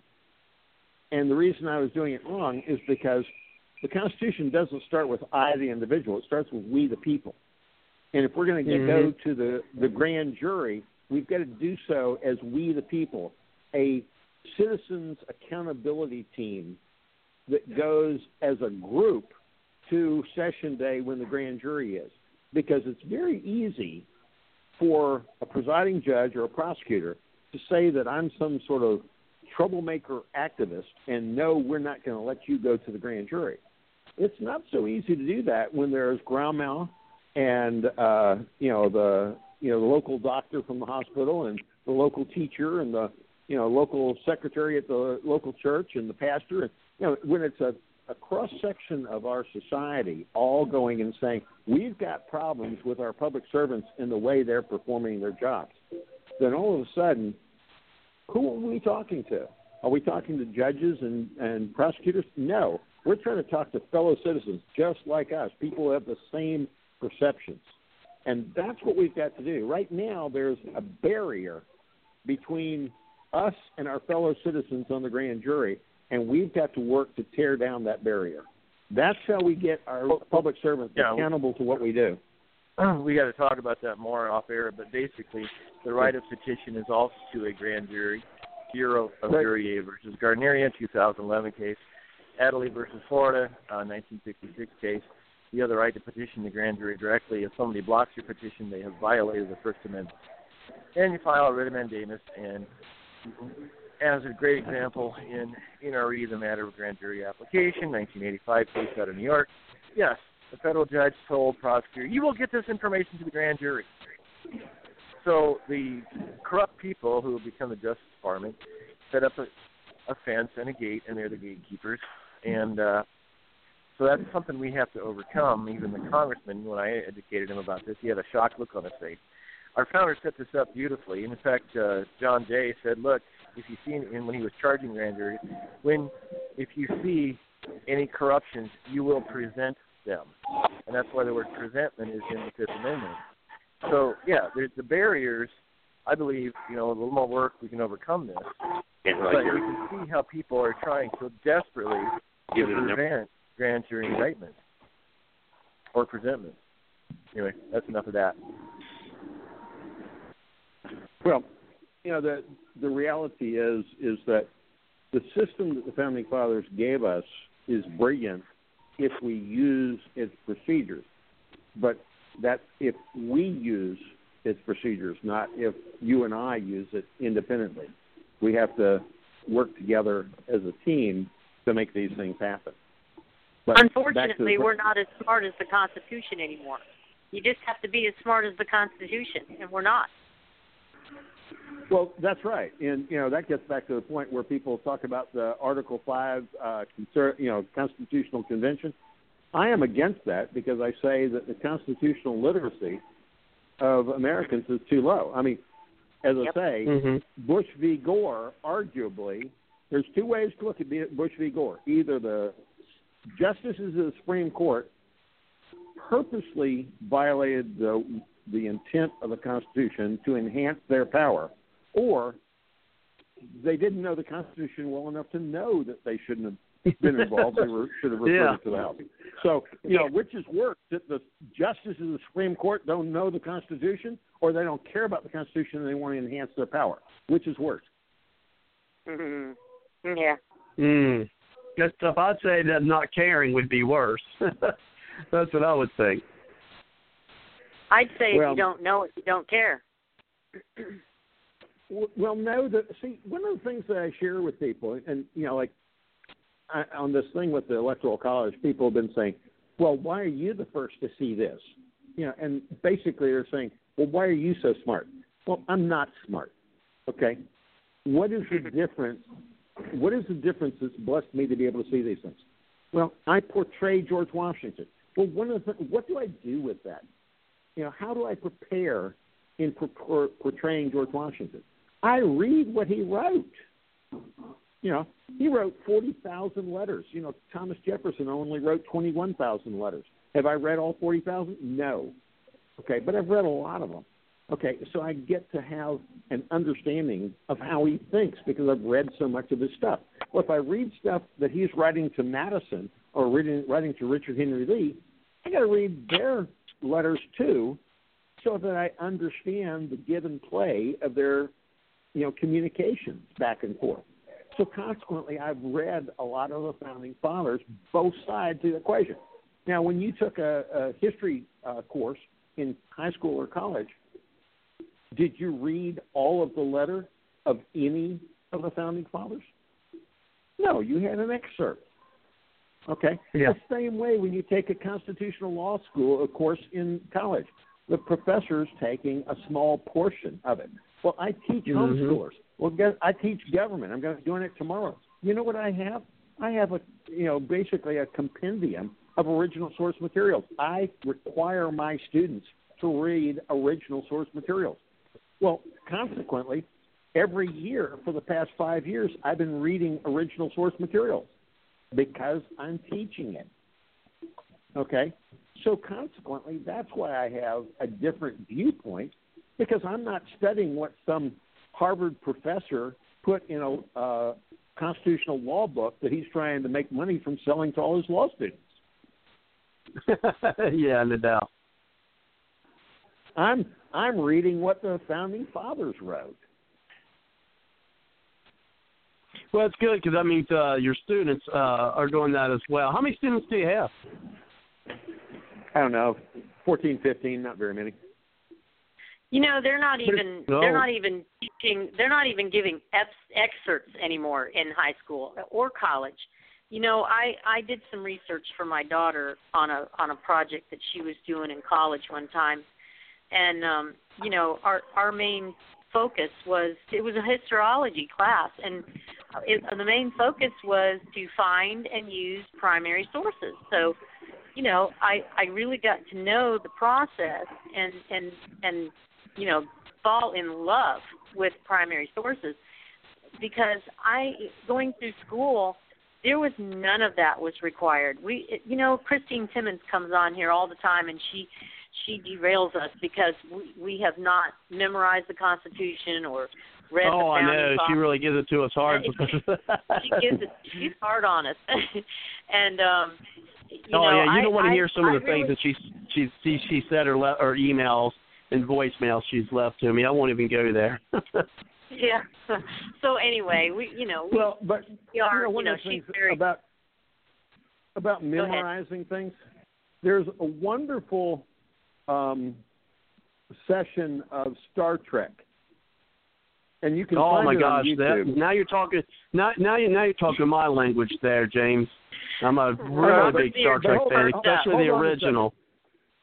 But there is one program where they're in some distant location, and they call out the sort of Holy Grail, and it's you hear them reading it, but it's kind of like a mantra, and then Captain Kirk hears it, and he says, "Let me see that," and it's the preamble of the Constitution, and he reads it with passion and meaning. That's part of the problem, is we read the Constitution like a mantra. We don't even see it. Okay? You know, like how many people, one of the things that's interesting, I was, spoke to thousands of kids before, 5,000 in 1999. And, most people are taught in school that the Constitution, put blacks in slavery. Okay? Well, guess what? The Constitution is the first national charter in the history of the world to have any limitation on slavery. Article 1, Section 9 says the migration or importation of such persons would be forever banned in the year 1808. Okay? Notice that it said such persons. Didn't say slaves, didn't say chattel, didn't say bondservants, it said persons. The Founding Fathers recognized the personhood of the black people in this Constitution.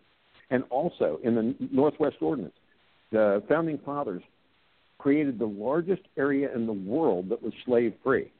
The Founding Fathers were anti-slavery.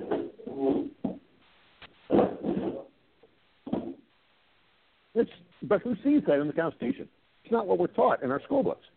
It's not what we're taught in our classes. But they stopped short of absolutely banning it, because they never would have gotten the southern states to sign on. No. Stop. Which state boycotted the Constitution Convention, and why? Well, I'm sure you're going to tell me. It was tiny Rhode Island. Rhode Island dominated the slave trade, 60 to 80% of the slave trade from 1720 to 1808 when it was banned. Rhode Island didn't even attend the Constitutional Convention because they knew from the Northwest Ordinance that there was a spirit against slavery, and that was a good part of their economy. That's why they didn't attend. Ultimately, they determined that their economy was more dependent on other things than slavery, so they came in as the 13th state after North Carolina. But the real state, North Carolina, was at the Constitutional Convention. They didn't vote for it, but the point is, initially. But Rhode Island boycotted it. They didn't even send people. Well, Georgia was the fourth state. Didn't they have a great deal of slavery going on there? Yeah, but you know what's interesting? Georgia was the only state of the original 13 colonies that in its original constitution outlawed slavery, and guess what else they outlawed? Lawyers. Because slavery. I knew I loved Georgia. I knew I loved Georgia for some reason. but isn't it true? I mean, this is what I've read someplace. I don't remember where I read it, but isn't it true that they didn't come right out and ban slavery in the Constitution because they would not have gotten states like Rhode Island and North Carolina and some of the others that had slavery, they would not have been able to get them to sign on to the Constitution and become a state. Isn't that true? Yes. But wait a second. Let's look at it from another standpoint. Okay. It's kind of like put yourself in their minds. Only let's take it in a modern situation. Let's say that we're going to create a situation now, but you could not have tractors.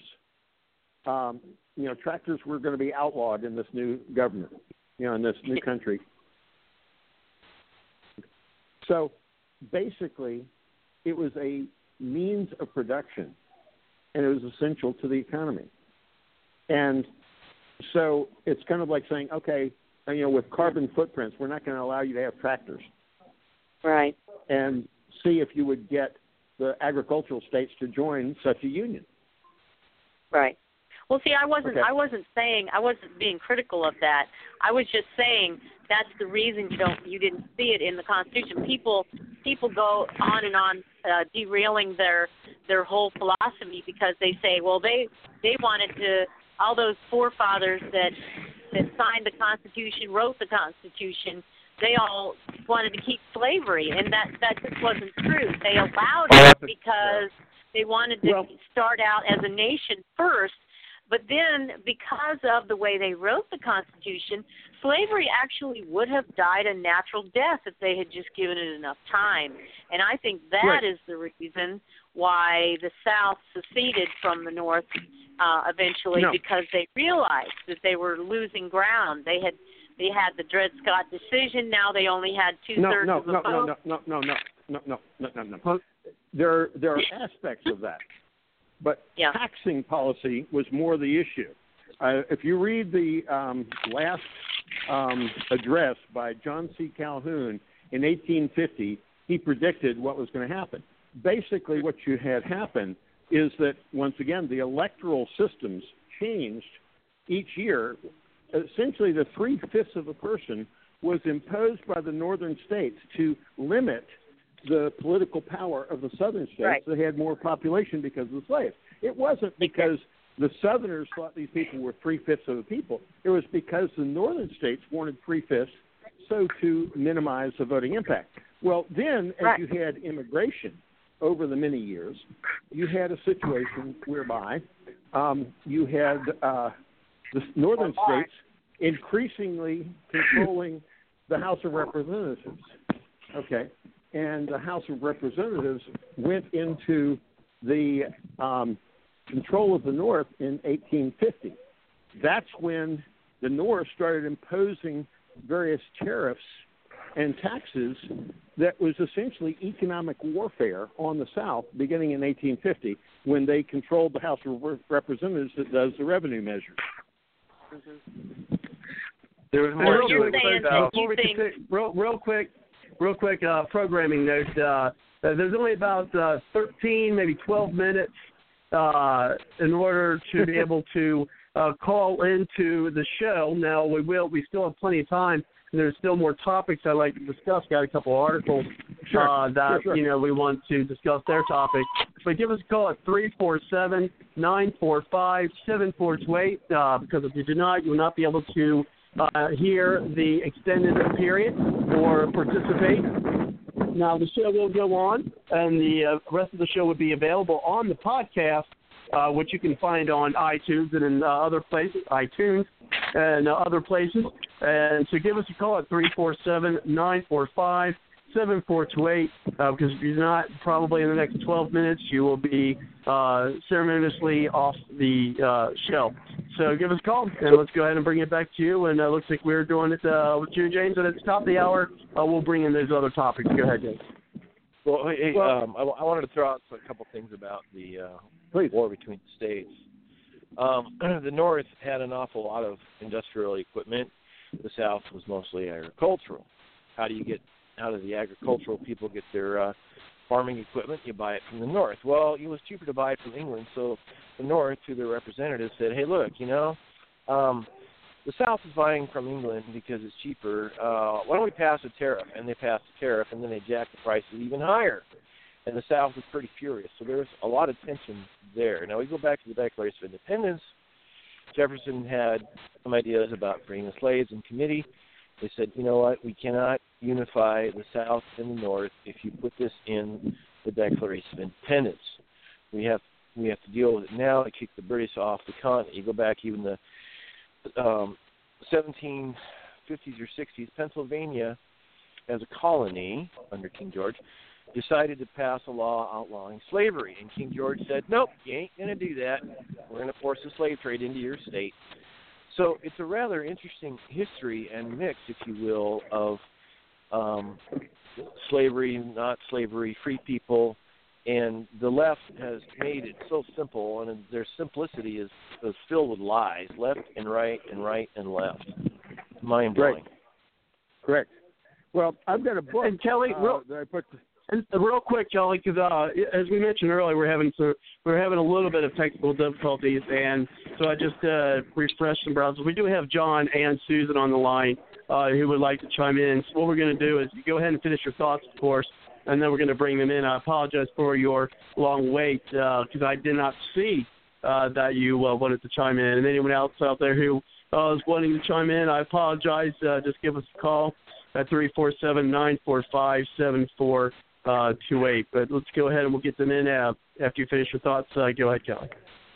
Well, basically, we need to get to the present political situation and the president and electoral system and delegates and winners take all or not in a state, because James has some pretty good ideas. I talked to him earlier today, and we got to get to that. But our nation's history is not what we've been taught. That's kind of the bottom line. Yes, and because we haven't been taught that, we haven't seen that the Founding Fathers, one, didn't intend for the winner take all. Okay, that's in the Constitutional Convention deliberations, debates in 25th of July, 1787, the 3rd of September, and the 6th of September. Okay, the primary players were Madison, Mason, and Wilson. Okay, later on, Washington says, beware of the spirit of innovation and beware of the spirit of party, and that applies back to those discussions earlier. Okay, then you have the various results of each of the elections. 1823, you've got a letter from Madison saying that the more equitable system and what they perceived would be what is done is a district system. In the U.S. Congress.gov, there is essentially an annotated constitution, and there's an appendix there that talks about the intent of the Founding Fathers being the district system rather than winner-take-all.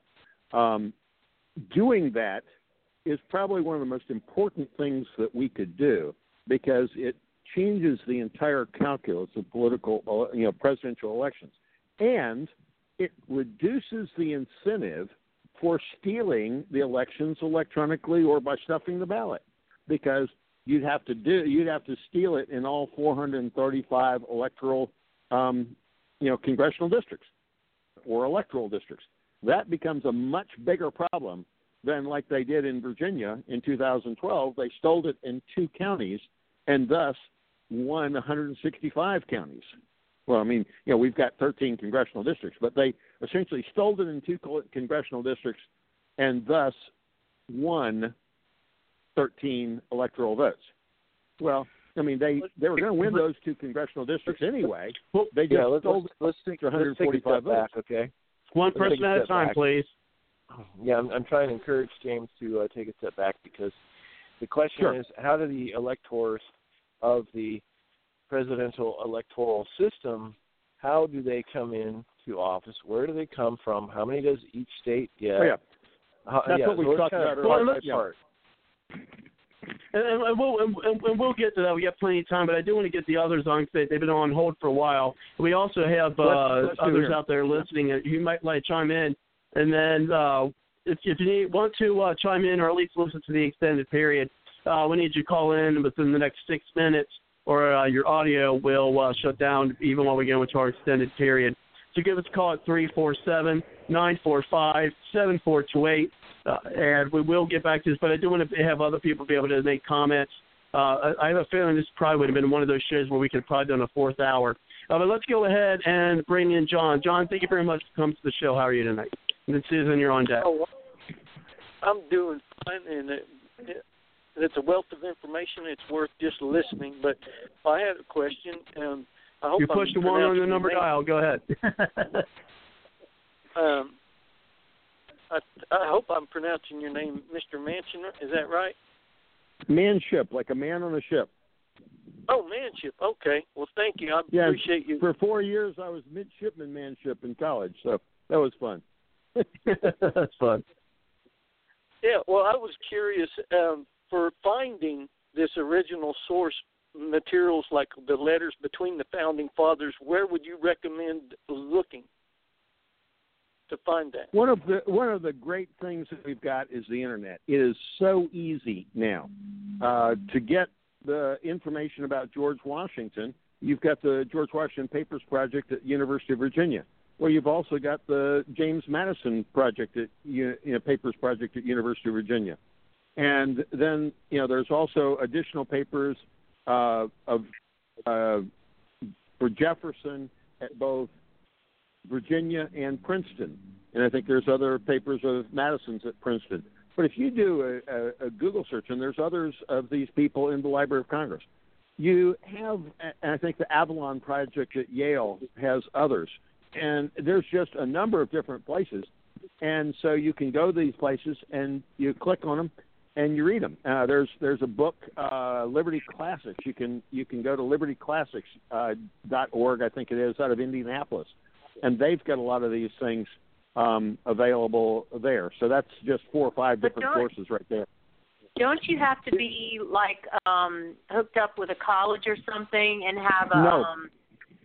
Because that's kind of what I found when I was looking for primary sources. A lot of times was I had to sign on with my daughter's college sign-on stuff, or they would not let me see anything like that. That's ridiculous. There are some facilities that have like college term papers and dissertations and things like that are limited, but most of these things I just mentioned are not. The only possibility that you might want to do is you would define yourself as an independent researcher. Okay, and as an independent researcher, that I think that's what I do. Most of the time, I identify myself as an independent researcher. Nowadays, I'm teaching.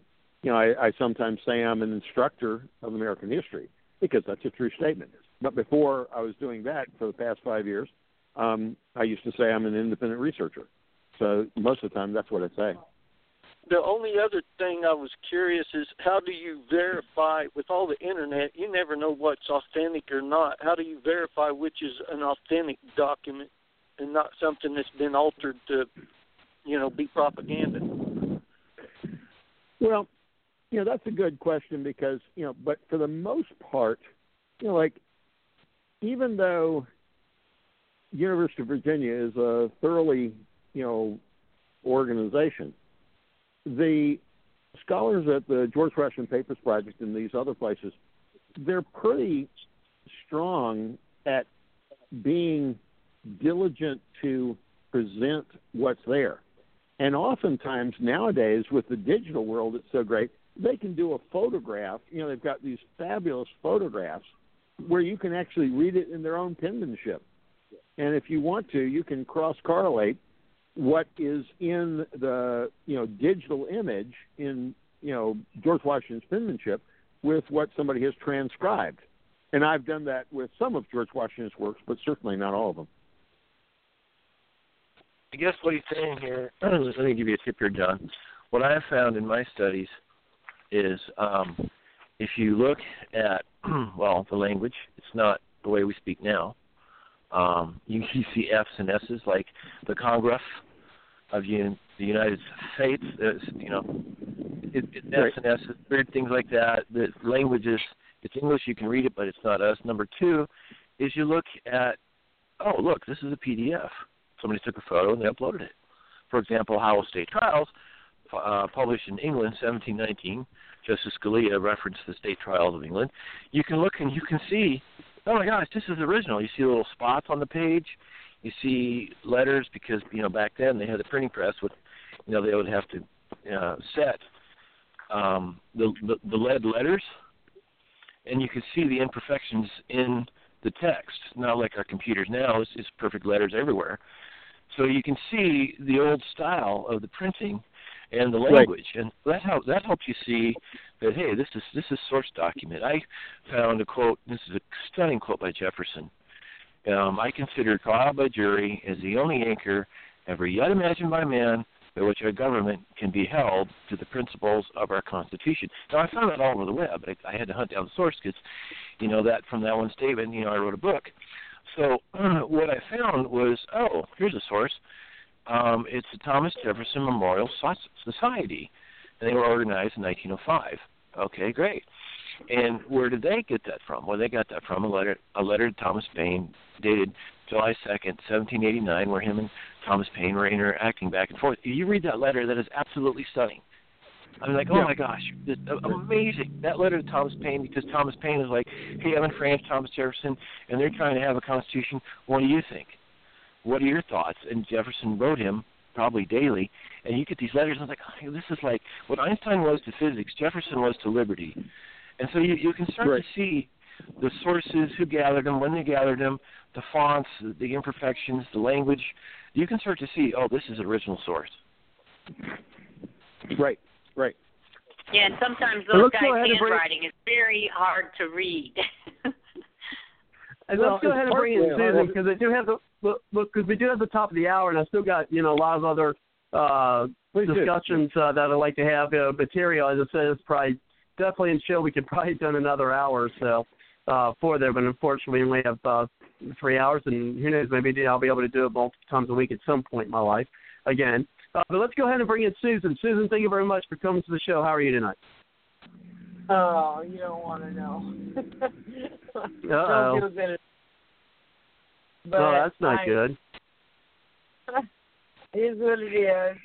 But, I think earlier they were talking about Bill Clinton and the numbers being impeached, and all that. Right. And Helen T. Chenoweth, who was a representative, the only woman representative, Republican, from the state of Idaho, the United States Congress. She came to my friend Bo. Well, he wasn't a woman. But yes, I know who George Hansen is. He was tortured in diesels, which our government did to him. But you're probably talking to Helen Chenoweth, right? Yes. Right. He told my friend Bo, whose cousin is Senator Russell Pierce of Arizona fame, that the reason Clinton was not impeached in the end was they had something or made something up on every single congressman to make sure that did not happen. The only one they really had nothing on was Ron Paul. So this is why that never happened. Now, no. Clinton was impeached. He was not convicted in the Senate. You have to have 67 people to convict in the Senate. Okay? Now let's look at the numbers. Clinton said, look at the numbers. Okay? There were only like 52, 53 Republicans. I think it was 53. Where are you going to find 14 Democrats that are going to cross the aisle and vote against Clinton? Furthermore, of those 53 Republicans, about 4 or 5 are rhino Republicans who typically vote for the Democrat. So all of a sudden, instead of getting 14 votes, you're going to have 18 or 19 votes to be able to get to the 67 required. So that's what he was talking about. Hold on, one person at a time. Go ahead. Well, being as it may, we know that they have something on all of them at any time, in any place, unless they're very much like Ron Paul or like a couple others. Absolutely. It's in politics, you have what's called opposition research. It's one of those things you do all the time. Private investigators have dossiers on every lawyer and every judge. If you want to beat somebody in court, you get a good private investigator who's got a dossier on the lawyers and the judges. That's one way of taking on the courts. But it's like all of us have our faults. But the reality, why did Nixon get thrown out? Well, the reason was because the grand jury said, we want to listen to these audio tapes. He sued, they said, no, executive privilege, we are not going to give them to you. Well, the grand jury says, you have to give them to us because we're grand jury. U.S. versus Nixon, 23rd of July, 1974, the U.S. Supreme Court ruled in favor of the fact that executive privilege does not apply to the grand jury. It applies to the judicial branch. It applies to the legislative branch, but it does not apply to the grand jury. So days later, they released the first redacted transcripts, and the grand jury said, no, that's not what we asked for. We wanted to hear the audio tapes. A couple of days later, the first audio tape came out. It had all sorts of foul language. And so the image of Nixon as a noble president went down because of all the foul language. Then a second one was released, and there Nixon is criticizing the Republican leaders in the Senate. Well, the Democrats already had 57 votes. Now, and you have a few right, so you've got 60 votes. And then he criticized 4 or 5 of the leaders of the Republican Party, plus their friends. Thus, you got 67 votes. That's why he resigned, because you could start counting the number of votes, and there was a distinct possibility that he would be voted out because of the combination of the Democrats and the Republicans, that he had insulted his fellow Republicans and thus lost the votes. Well, there's other factors, too, to it, though. There's other factors, because when the famous Watergate 7 indictment came out on March 1st, 1974, there was the famous 7, Ehrlichman, Haldeman, Chuck Colson, former Attorney General John Mitchell. 7 lawyers. Yeah, 7. The famous Watergate 7 indictment. And basically they also named Nixon as an unindicted co-conspirator. The grand jury cannot indict the president. Only Congress can do that in impeachment. So they sent these results to Congress. Congress took this up. And in the House Judiciary Committee there was, I think, 3 counts where the committee approved unanimously, several other counts where it was majority, and then it went to it was going to go to the floor. A friend corrected me on this. He was never formally impeached by the Congress, but he was by the House Judiciary Committee. So from the committee, it was going to go to the floor. Nixon knew he didn't have the numbers to stay in office, so he had to resign. But the grand jury's involvement was heavily instrumental. The point is, yes, they could have gotten an impeachment on Nixon very easily. But if he had not insulted the leaders of the Republican Party and lost key votes from the Republicans, he wouldn't have been convicted in the Senate. Oh my gosh! You got to count noses. That's why he resigned, because he counted noses and he knew he would be convicted after impeachment. They could get impeachment tomorrow. We could impeach Obama tomorrow, but we couldn't get a conviction. You can't get a conviction in the Senate, right? Right. You know what's fascinating in the history of the world? But if there's the old saying, if you're going to try and kill the king, you better kill him. Well, see, that's what I'm saying. Well, and let's go ahead and bring this. Yeah, let's go ahead and bring the conversation, to today and things that are going on, because I definitely want to bring those in. Probably a little later than I would have liked to, but I wanted to make sure we got everybody in on the conversation for our topic with our guest. Well, one of the things we were discussing. When I called you, I didn't know. Somebody called me and anyway, good to see you. What? Kelly, you're on the air, Kelly. Sorry. Oh, I know. Well, here's what's fascinating in world history. Okay. James just said, real quick, then I want to bring it over to our other topics. Go ahead. Yeah. Okay.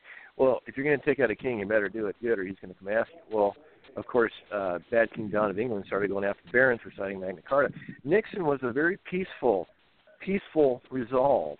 Where is that done in world history? You have coup d'etats, you have other nations, you have assassinations. We had a peaceful resolve to get rid of a president.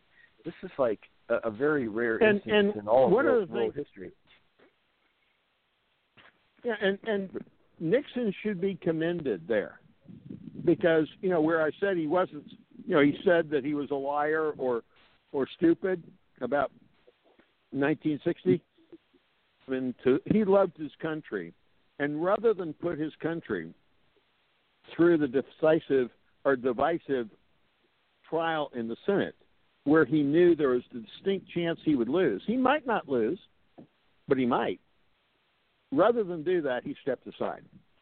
Okay? And I think there were a lot of other things involved. But the point is, if put yourself in his place. If you knew that you were within 1 or 2 votes of 67 votes, would you want to risk it? Would you want to have 2 months of, hearings in the Senate, or 2 weeks of hearings in the Senate, looking at all your warts and then having them vote whether they're going to keep you as president, and you be the first person impeached and convicted in American history? It's more respectable to resign, and that's what he did. And let's go ahead, and as I want to do, let's go ahead and bring things to the president. Cause I'm sure folks being, no offense, but probably more interested in the president is things happened in the past. Now, of course, we can correlate that, that can affect things now. But let's go ahead and bring it to some topics that are recent. And the first one I got was an article about something that we're finally getting some policy from Donald Trump. And one of the policies he talked about is child care. And I've got an article, and this is about Charles Krauthammer and some comments he made about Trump's child care policies that he's discussing. It says, Krauthammer, Trump's child care maternity plan out-Democrats the Democrats. And, especially since they have the liaison, I want to get their take on this as well. It may not affect them personally, but, perhaps folks that they know, as well as us guys. But also it says, conservative commentator Charles Krauthammer laid into Donald Trump Tuesday night for a child care plan that would out-Democrat the Democrats. In the remarks on Fox News special reporter Fred Baer, Krauthammer called the reported plan to guarantee 6 weeks of paid maternity leave to working women as an enormous new entitlement. How many Democratic parties does the country need? But you already have one, he said. What he is proposing is to out-Democrat the Democrats. This is an enormous new entitlement that will blow the debt, and when he says mandate, you will mandate from Washington.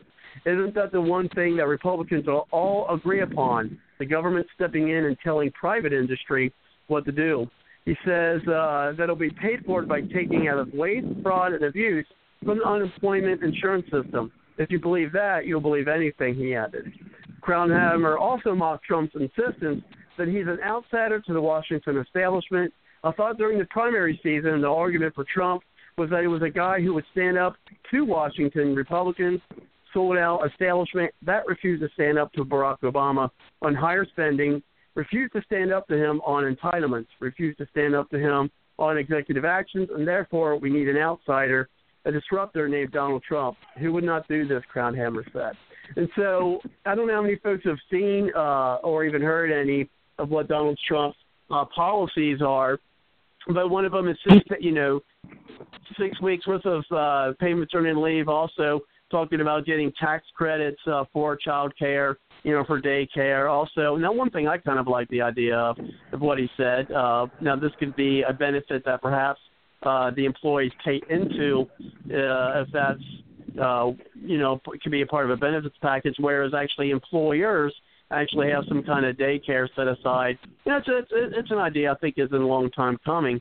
But being mandated from the federal government, I don't know, or maybe is another welfare package. And here's the funny thing, is you got Democrats now, or at least Democrat pundits, the liberal pundits who are actually saying, well, how are they going to pay for this? It's ironic because when a Democrat like Obama would do any kind of, or even Hillary Clinton would, make any, welfare-like plan, they never ask them how they're going to pay for it. And then now it's coming from a Republican and Donald Trump. Now they're asking, well, how do you plan to pay for this?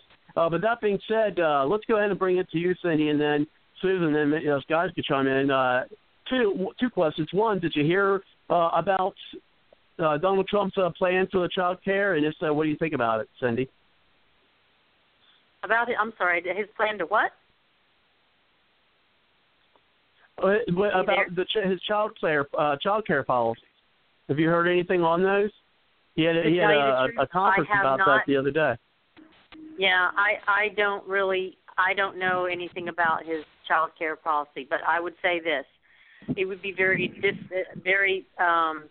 disappointing to me if he advocated government sponsored child care for people who work. I don't think that that's the way to go.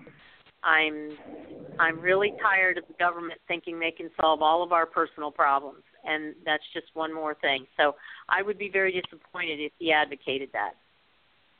Well, I heard the discussion about there being tax credits, and if there's ways to reduce the tax burden so that companies can provide more for their employees, that's sort of traditional capitalism. I mean, that's what Henry Ford did, and so forth like that. So I don't have a major problem if he's looking at a way of reducing taxes on corporations so that corporations can provide more benefits, and thus that be how we have child care. Okay, fine. But I don't want a big government bureaucracy involved in it. You know, right. I've sued the Child Protective Services in Arlington County for snatching 8 children. You know, if we have the government getting involved in daycare, how many of our children are going to be snatched by the government? Yeah. You know? I am so opposed to what Trump said, because the federal government doesn't belong in social issues, period. What is he thinking? I'm sorry. I mean, I can tell you what he's thinking. Well, he's thinking he's being an idiot.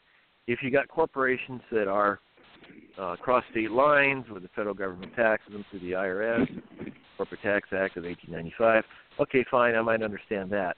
But when you start expanding this into small businesses that are only within the state, the federal government has no business in the child care business. I'm screaming right now. And what do you think, Susan? We still have you on the line, Susan? I said I haven't read how he's proposing to do it, how he's going to raise the money, or anything like that. So I can't. Okay, there's a lot of distortion coming from a couple places. If we can mute our mics or phones, if that's coming from you, go ahead. Sorry. But I know with Rand Paul, when I called to him, I mean, I gave him what heck, and I love him to death as a politician, about the DARK Act, which is a similar thing. You know, he's against government interference. I told him, you have a choice. You interfere for the people, or you interfere for corporations. And I have a right to know. I'm part of We the People, and I buy that product. So I don't feel the government is interfering when they demand that the people who are buying these products know what is going on. So there are some cases where I believe protection of our lives is, necessary. And I don't know if that falls under it or not, so. Well, it looks like nobody, just a little bit of, it looks like no one is really a big fan of his plan, and I rarely ever do agree. Of course, the Democrats are going to hate it because they're trying to say, oh, it's only for rich people, it's really not going to help the poor, blah, blah, blah, blah, blah. But my thing is I rarely agree with Krauthammer on much of anything. I really don't like the guy, to be honest. And it's probably because I rarely agree with anything he's got to say. But in this case, I think he is trying to out-Democrat the Democrats. I think that's exactly what it is. And a lot of times I don't think his analysis on a lot of things are on point, at least none that I agree with. With this, I think he's trying to beat him to the punch, because even in the primaries, remember in the primaries, I don't know how many of you guys watched the Democrat debates. Unfortunately, I had to, just because of the show. Not that I really wanted to. But they talked about this topic a lot. And right now, they're really starting to get on him about policy. And, Hillary Clinton's been, for one, she hasn't really been out there.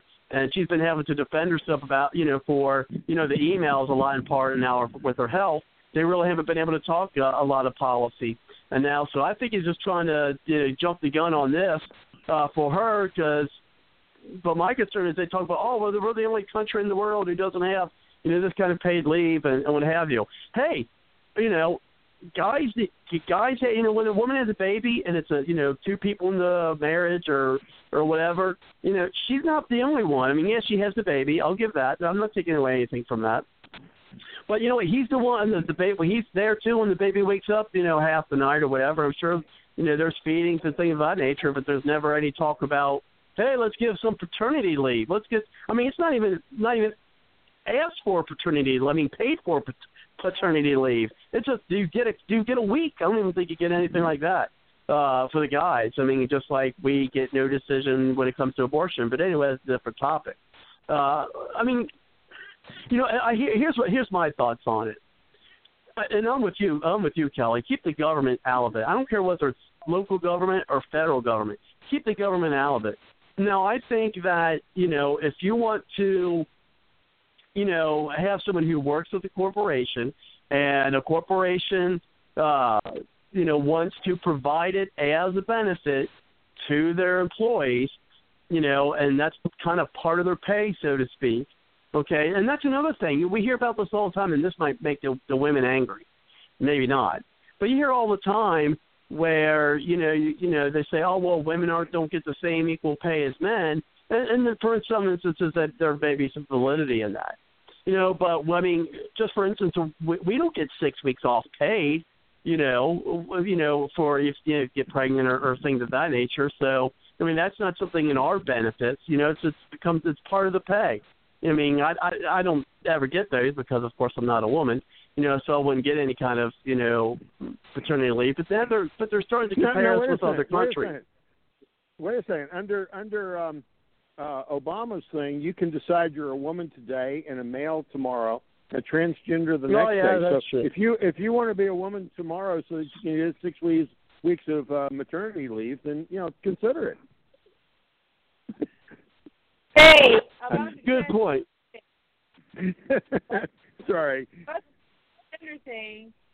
My client got a what do you call them? Those funny little, showing an old-fashioned outhouse.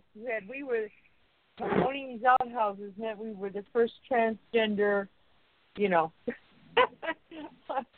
everybody shared the outhouse outside. So if Target, any of them decide they'll put an outhouse outside, and everybody goes in it, just like at the park, I'll go along with that.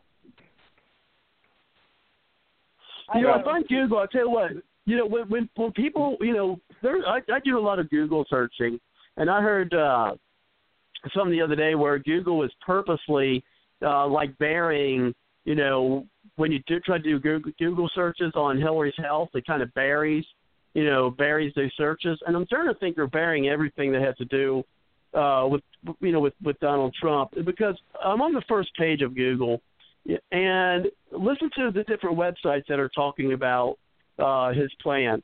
Okay, and tell me if you find a commonality here.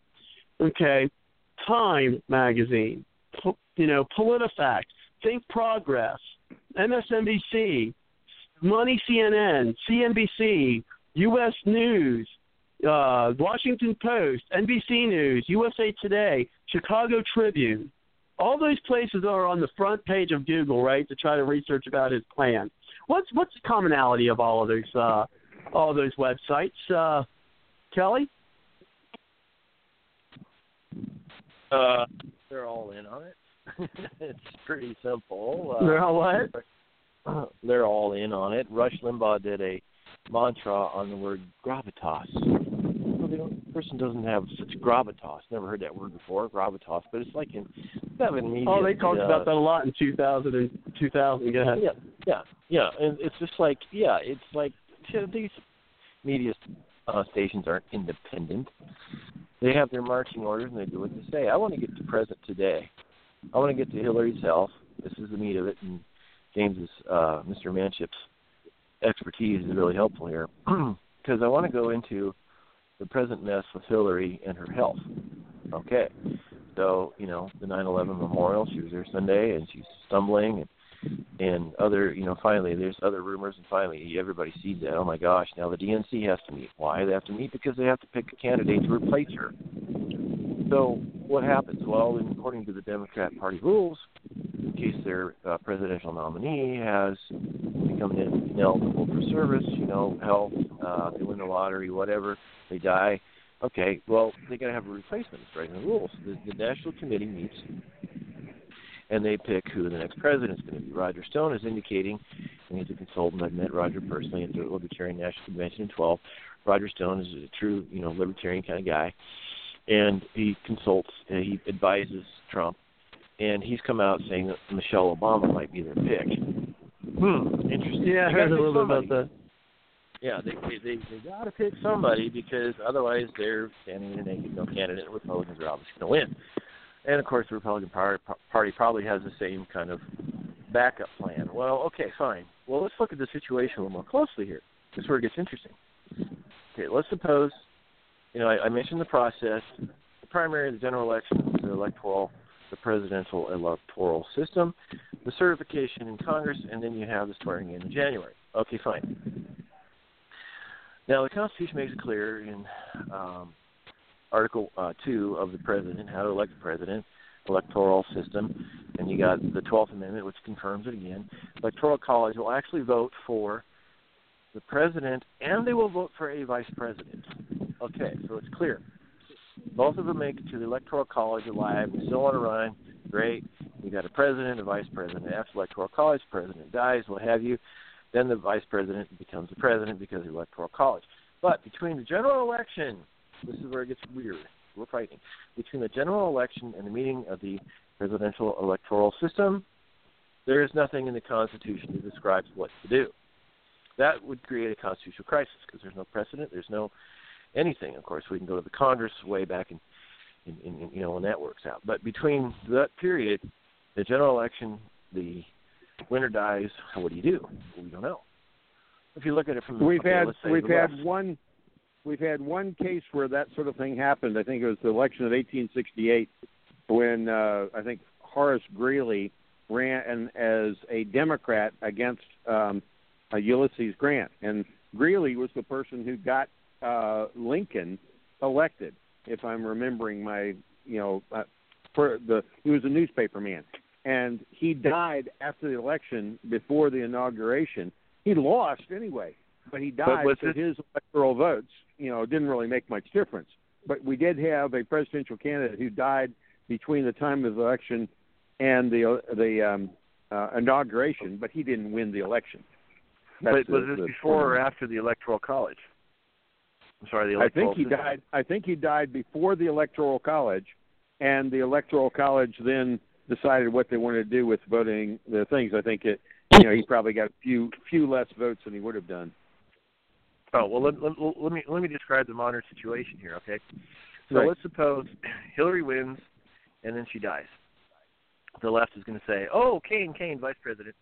Well, the Electoral College hasn't spoken yet. I'm saying Electoral College because it's quicker. Okay, so the left is going to say, hey, Kane, because, but over here on the right, they're going to say, you know what? I'm sorry. Kane came in on the coattails of Hillary Clinton. She can't be elected, and we're not going to respect Electoral College. Well, that's a mess. So what happens if Trump wins, but he dies? The Republicans are going to say, oh, yay, Trump win. Oh, shoot, he died. Well, we're going to put in Pence. And the left's going to be screaming, hey, no. Pence came in on the coattails of Trump. This doesn't work. Well, let's let the Electoral College or Presidential Electoral System decide. This is where it gets weird because there's a gray area, and it's kind of interesting how this could play out if Hillary doesn't get a replacement. And that's probably why the Democrats are scrambling because, oh, my gosh, the implications here are huge. If she can't serve or she's going to be on stage and she's going to have a seizure, no one's going to vote for her. We got to get her replaced. So what do we do? I mean, they're freaking out. This isn't fun. Insiders, that's how Roger Stone knew about this. The insiders of the Democratic Party are telling him, yeah, the executive committee of the Democratic Party, they're deciding right now. Bernie Sanders fans are calling in like crazy, saying get Bernie in, get Bernie in. They won't do that because Bernie doesn't like the corporations. So it's a bizarre. I mean, are they just going to pick somebody out of thin air? It's a unique.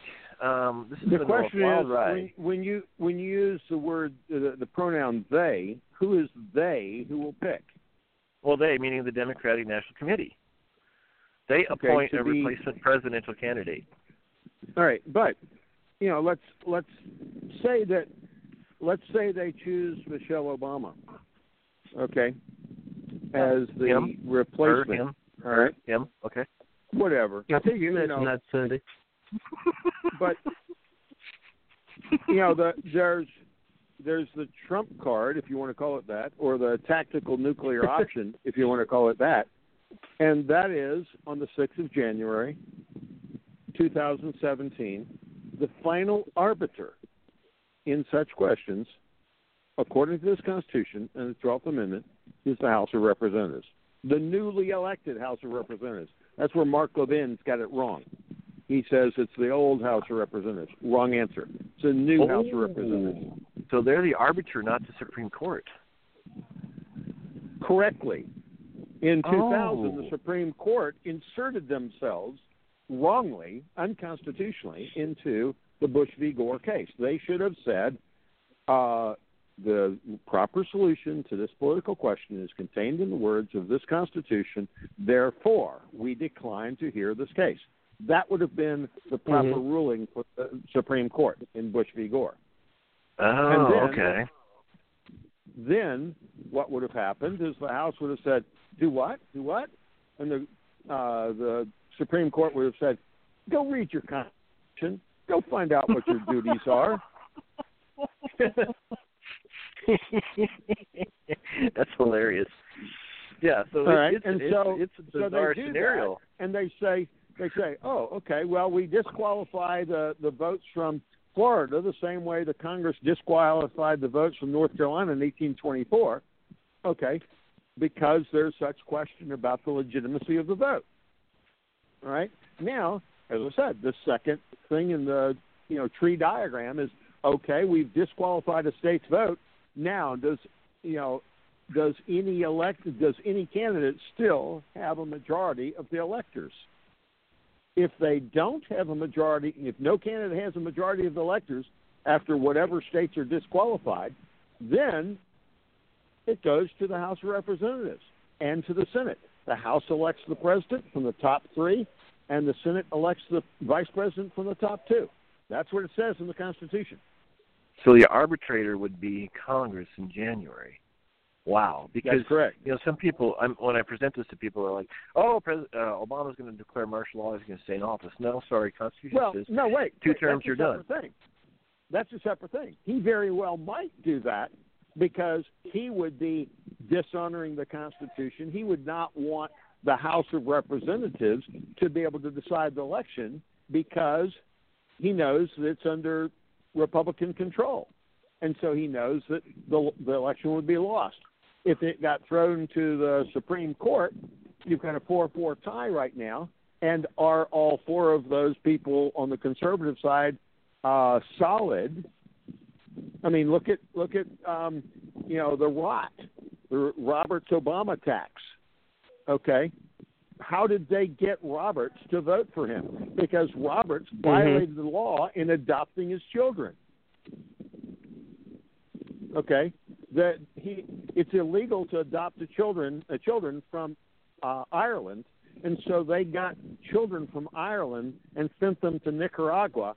And Chief Justice Roberts, adopted them from Nicaragua, where there's no rule against it, but they were Irish children, and so that was a violation of international law. And they had that, hammer against the Chief Justice. I believe that's how they forced the Chief Justice to vote for the Obama tax. Well, that's amazing. Really, wow. I'll have to look more into that, certainly. Okay, so let's go. I didn't know it was illegal to adopt somebody from. I heard it's very difficult to adopt children from Ireland, but I didn't know it was. I didn't know it was illegal. I may have overstated. I understand it was illegal. I believe that these children, in the way they were, there may be ways you can do it, but they didn't do it the right way. Well, I think there's residency requirements. I think you actually have to be a resident of Ireland for 1 year before you can adopt a child from there. Yeah. So okay. Whatever James, the issue is, they didn't follow the rules. Right. You know, James, help us understand the electoral system and how the electors are in their position to where they vote for the president. Explain that. Well, that's where it's not really stated how that's done. So different states have different policies.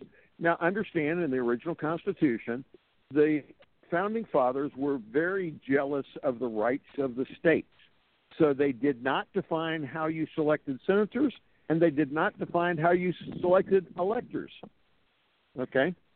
And indeed, if you look at it, in the first, as far as senators, some senators were elected directly, I think, in one state in the first thing. Most of them were elected by the Senate of the state legislature, the state Senate. Some, they were nominated by the governor and confirmed by the Senate. Some, they were voted by a sort of a joint resolution of both the House and the Senate. And some, they were, I think, one or two by the House. So different states did it different ways. All right. So that's the Senate. How the U.S. Senate? That's the Senate. Different states. Okay. Right now, so the electoral. The electors were done. Well, one person talk at a time, guys. The electors were done basically the same way. Okay. Some states, you had the state Senate elect the electors. Some states did it other ways. I think one state did direct popular election. Okay, so you had different things. So the elector system and the Senate system were both part of the Connecticut Compromise to protect the interest of the small states. Okay, so now what's interesting in that is, lo and behold, in the progressive era, in 1912, we have the 17th Amendment. And the 17th Amendment requires direct election by the people of the Senate. Right. Okay, well, guess what? The second sentence of the 17th Amendment mentions electors. I never saw that until about a week ago. I mean, I've read it a zillion times, I've read it many times. Every time I read the 17th Amendment, I read that and I say, why do they have this sentence about electors? Guess what? It's not in the Constitution in that. I mean, you look at the parallelism of the portion of the Constitution and then the portion of the 17th Amendment. The second sentence is extra. And it talks can you read about the second sentence? Yeah, I can. I have to pull it out. But what I was talking to Kelly, I have to pull it out of my bag. It's in my bag here someplace. Here it is. Kelly, it's got George Washington in the front. That's a joke, guys. Cindy, I can't believe you just did that to me on Facebook. What did somebody do? Cindy Todd. I cannot believe you did it. Okay. Cindy sent this to me in Facebook. I'm going to read this. Cindy, you almost got me excited, so I read the very last line. It says, because I thought, oh my gosh, we got some really great breaking news to put out here on Bards Logic. It said, breaking news, Hillary Clinton has had a complete physical exam. Okay, there's a lot of blowing in the background. Can someone mute that? It says, breaking news, outside. Hillary Clinton, I understand. Hillary Clinton has a complete physical exam after her recent stint with her fainting spells. There was a brain tumor discovered while in the process of giving her a colonoscopy. So here I hear a brain tumor discovered. I'm like, oh my gosh, this is breaking news. And then I read the last line, during a colonoscopy. I'm like, oh my gosh. Well, it sounds callous of me to get excited about a possibility of her having a brain tumor. But she's evil. You have to expect that in Bards Logic After Dark. Oh, I tell you what, that was almost a Kelly-onian. I know that's not a word. But that's only a Mordecanian joke that you just pulled on us there. That sounds like something like Kelly would have put out there, but you did very well. I'm like, you had me to the last line. I was getting all excited. This just in on my text message. The Democratic National Committee has decided to nominate for president in replacement of Hillary, Congressman Weiner, and the VP will be Holder. So the ticket will be the Weiner Holder ticket. Brought to you by Bards Logic After Dark. Okay, let's do the second sentence of the 17th Amendment. Okay, the 17th Amendment says the Senate of the United States shall be composed of 2 senators from each state, elected by the people thereof for 6 years, and each senator shall. This is the first sentence, and each senator shall have 1 vote. The second sentence says the electors to each state. The electors in each state shall have the qualifications requisite for electors of the most numerous branch of the state legislature. Now, Kelly and I were talking about that earlier. What is the difference between the requisites of a most numerous branch of the state legislature and the most numerous branch of the federal legislature? Well, the most numerous branch of the federal legislature is the House of Representatives. Well, guess what? You could live in Wairika, California, and be a representative in Los Angeles. You know, a member of Congress from Los Angeles, if you can get the votes, to do so. But if you wanted to be a representative to the state legislature from Wairika, you had to be elected by the citizens of that House of Representatives, General Assembly district in the California state legislature. In other words, you had to be resident there. That's not the case for U.S. Congress. So what you're saying is the requisite or standard is for the electors. For the electors, you have to be from the district, and the people who vote for you have to be from the same district that you're representing. So the electors have to come from the district within a state. They're not nominated from the party. Well, yeah, basically, it's that you have to be voted on by your fellow citizens in that same district. But the winner-take-all, you're voted on by the citizens of all the districts. That's where I'm saying potentially the 17th Amendment is pointing out that the winner-take-all system is invalid now by virtue of the 17th Amendment. Okay, so let's take a step back. The electors to the presidential electoral system comes from the congressional districts, 1 from each district. So there's 435. That's the way you're interpreting it. So 455 representatives, 100 senators. So the 455 comes 435. 430. Is it 435 or 450? 435 plus 3 for the District of Columbia. So there's now 438 representative or electors. Okay, so 438, and they come. So the electorate for the Electoral College comes from each congressional district.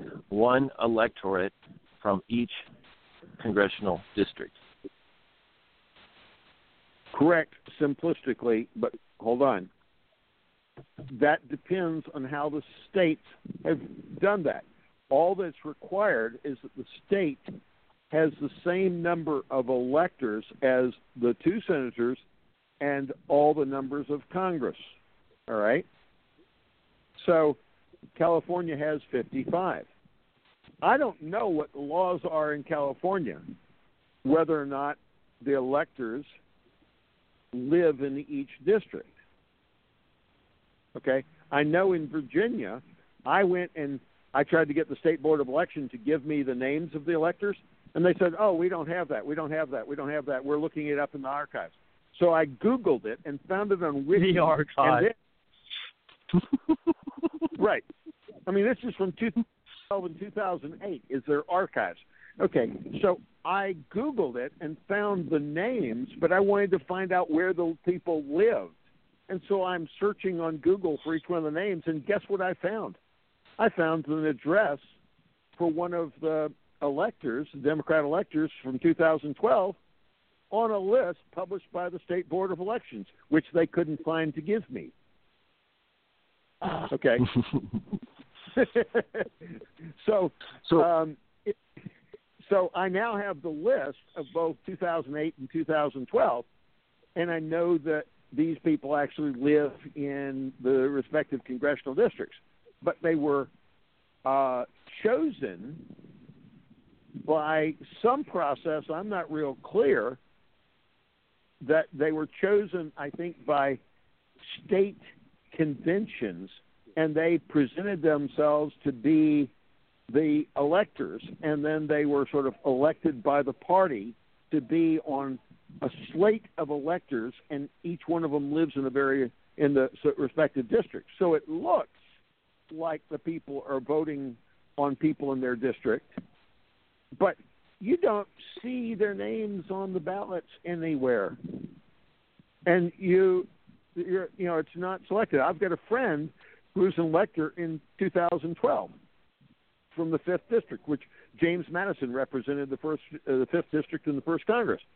Well, guess what? That went 52% for Romney.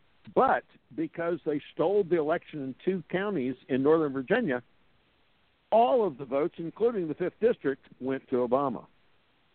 So my friend was disenfranchised by vote fraud. And how do we stop that from happening? Well, see, if we have a district vote system, then there might be election fraud in those 2 districts, but they'd have to do election fraud in, 435 districts. Well, how would we get it to be district voting, like you're suggesting? How would we get there? Well, or are we supposed to already be there? Yes. The second question is a yes/no question, and the answer is yes, we should already be there. Okay? The first question, in my opinion, is that we file a civil rights case in federal court to get an injunction against the counting of electoral votes if they are done on a winner-take-all system, because that disenfranchises the voter group of county or country voters. Thus, it's a civil rights violation. Well, let me explain how. Okay, this is a quick summary because I had to ask a number of questions today, and I finally got it figured out. Okay. Yeah, because in about 3 minutes. Yeah, because real quick, because in about 3 minutes I'll have it'll be time for closing thoughts, which will be a minute per person before I have to close things out. Go ahead, Sally. Okay. The intent of the Founding Fathers was the Electoral College, or the Presidential Election System, the electors. 1 elector per U.S. representative district. That means, say, in Northern California, all of our electors would pretty much be Republican. L.A., okay, I get it. It's going to be Democrat. And so California would be split.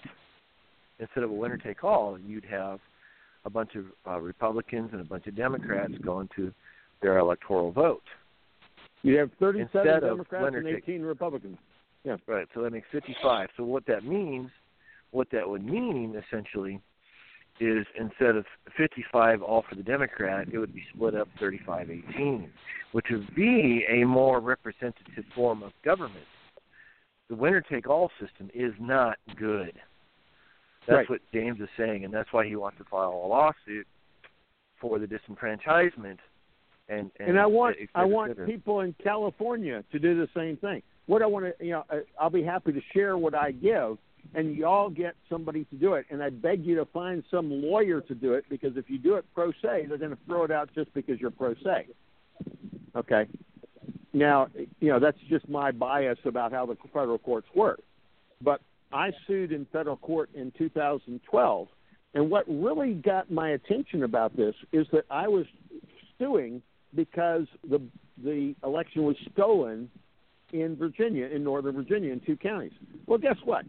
You can go to the Federal Judicial Center, and they have a list of emergency election cases. And they have them, 1986 and 2000 and 2006 and 2010 and 2012 and 2014.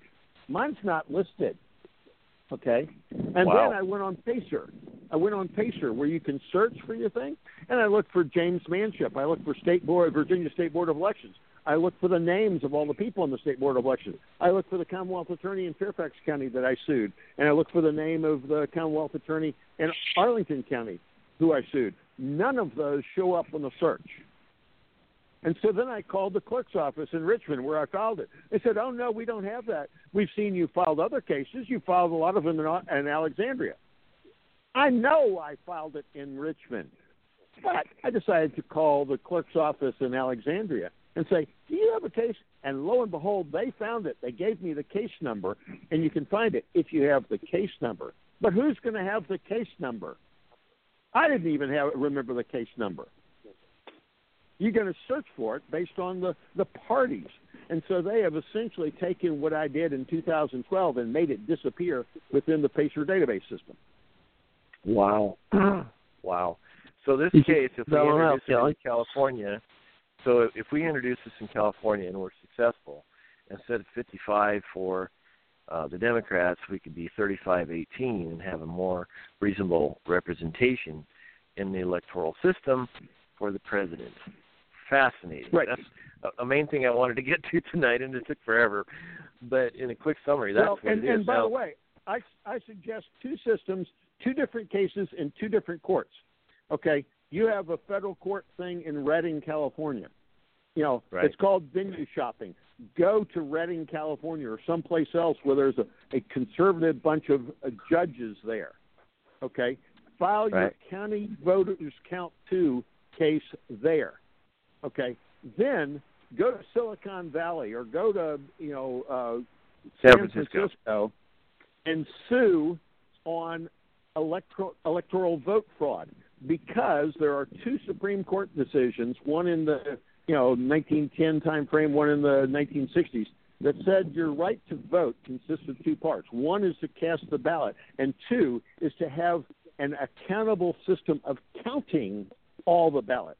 Well, with electronic vote systems, you do not have the second part of the equation of your right to vote. Thus, every voter who has either direct response electronic votes, VRE, or paper counting, paper ballot electronic scan counting, unless there is a can count that comes after it, you do not know that there is a proper accounting. So you have been disenfranchised of your vote whenever there's an electronic vote system. Right. Well, that would be me. That would be myself for quite some time. Now, we do have to, unfortunately, close things out. Perhaps we'll be able to have this discussion, another time to have you on, James, and mix it with some other topics as we do here. But, get people out. But it definitely, if you got the link, share it out to folks so they can hear the information.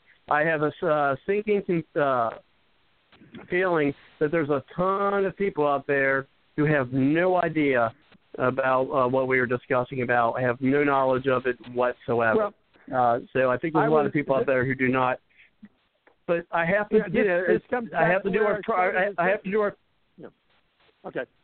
And unfortunately, as I said, it's definitely one of those shows that we probably could go another hour, if not more, with all the content that we have. But unfortunately, we do not. We'll definitely want to have you back on. But I do want to, it is time, actually past time, for closing comments. So each person probably only going to have about 30 seconds just for closing comments for tonight.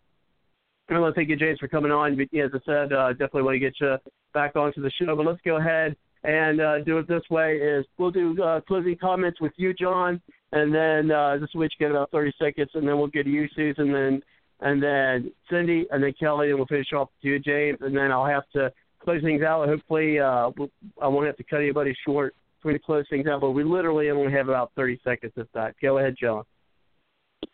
Yes, I want to remind everybody to call the Commission on Presidential Debates at 202-872-1020 and request from, all the representatives from each of the different parties, at least 9 of them, be showed up on the debate stages so we can pick the best president, and call all the TV networks and your congressional people to let them know you would like to see all these people on the debate stage, and then have everybody call your government officials and have Mr. Obama pardon Edward Snowden, and then make sure that Mr. Manship comes back next week for at least another 3 hours. We may have to do that, or definitely have another couple of shows. So let's go ahead and bring it to you, Susan. Thanks, John.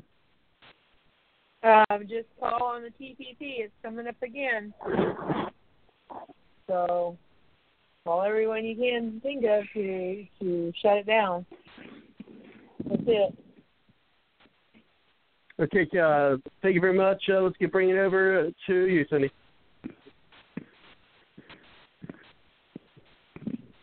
Well, I'm going to end where I began. A bizarre election. There's nothing in my lifetime like it. And I'm looking around at things that GOP elite are saying about Trump, the things that DNC is saying about Trump, and how they are trying to detract from Hillary's problems and conditions. They're trying to cover up what they're doing by accusing Trump of doing some of the same things that Hillary's doing. For instance, saying that, well, Trump owns all these international corporations, so, that makes him a security risk. Yeah, let's talk about this too tonight. They have to say that because she's the national security risk. They're trying to, move the attention off of her risk and put it onto Trump. But I'm sorry, that's not going to work. I don't know of anybody who, I personally don't know of anybody who's stupid enough to change their vote for Trump because of that particular. And you will remember what I said to you, Robert. They are what Trump has done in the past is to work within the system, and he has had to do some deals with politicians in order to get things done, and he's really quite sick of it. He wants to change that whole thing around, and so that a corporation or a company like his does not have to go begging on their knees, holding out their tin cup, and putting money into the hands and bribing people in order to get something done. He wants the political establishment to get off his back and let him be a businessman. He may be ready to retire and turn everything over to his kids. I don't know, but I know that he wants the rest of us in America to be able to do that. And I definitely want to have that discussion. I think that should be part of our topics for next week, is what you touched on. So, folks, definitely meet us next week to talk about that. Let's go ahead and bring it over to you, Kelly, and then John, and then I'll have to do an abbreviated closeout for tonight. Go ahead, Kelly. Well, what I love is people like James that come on and they talk like I do about the intent of the Founding Fathers.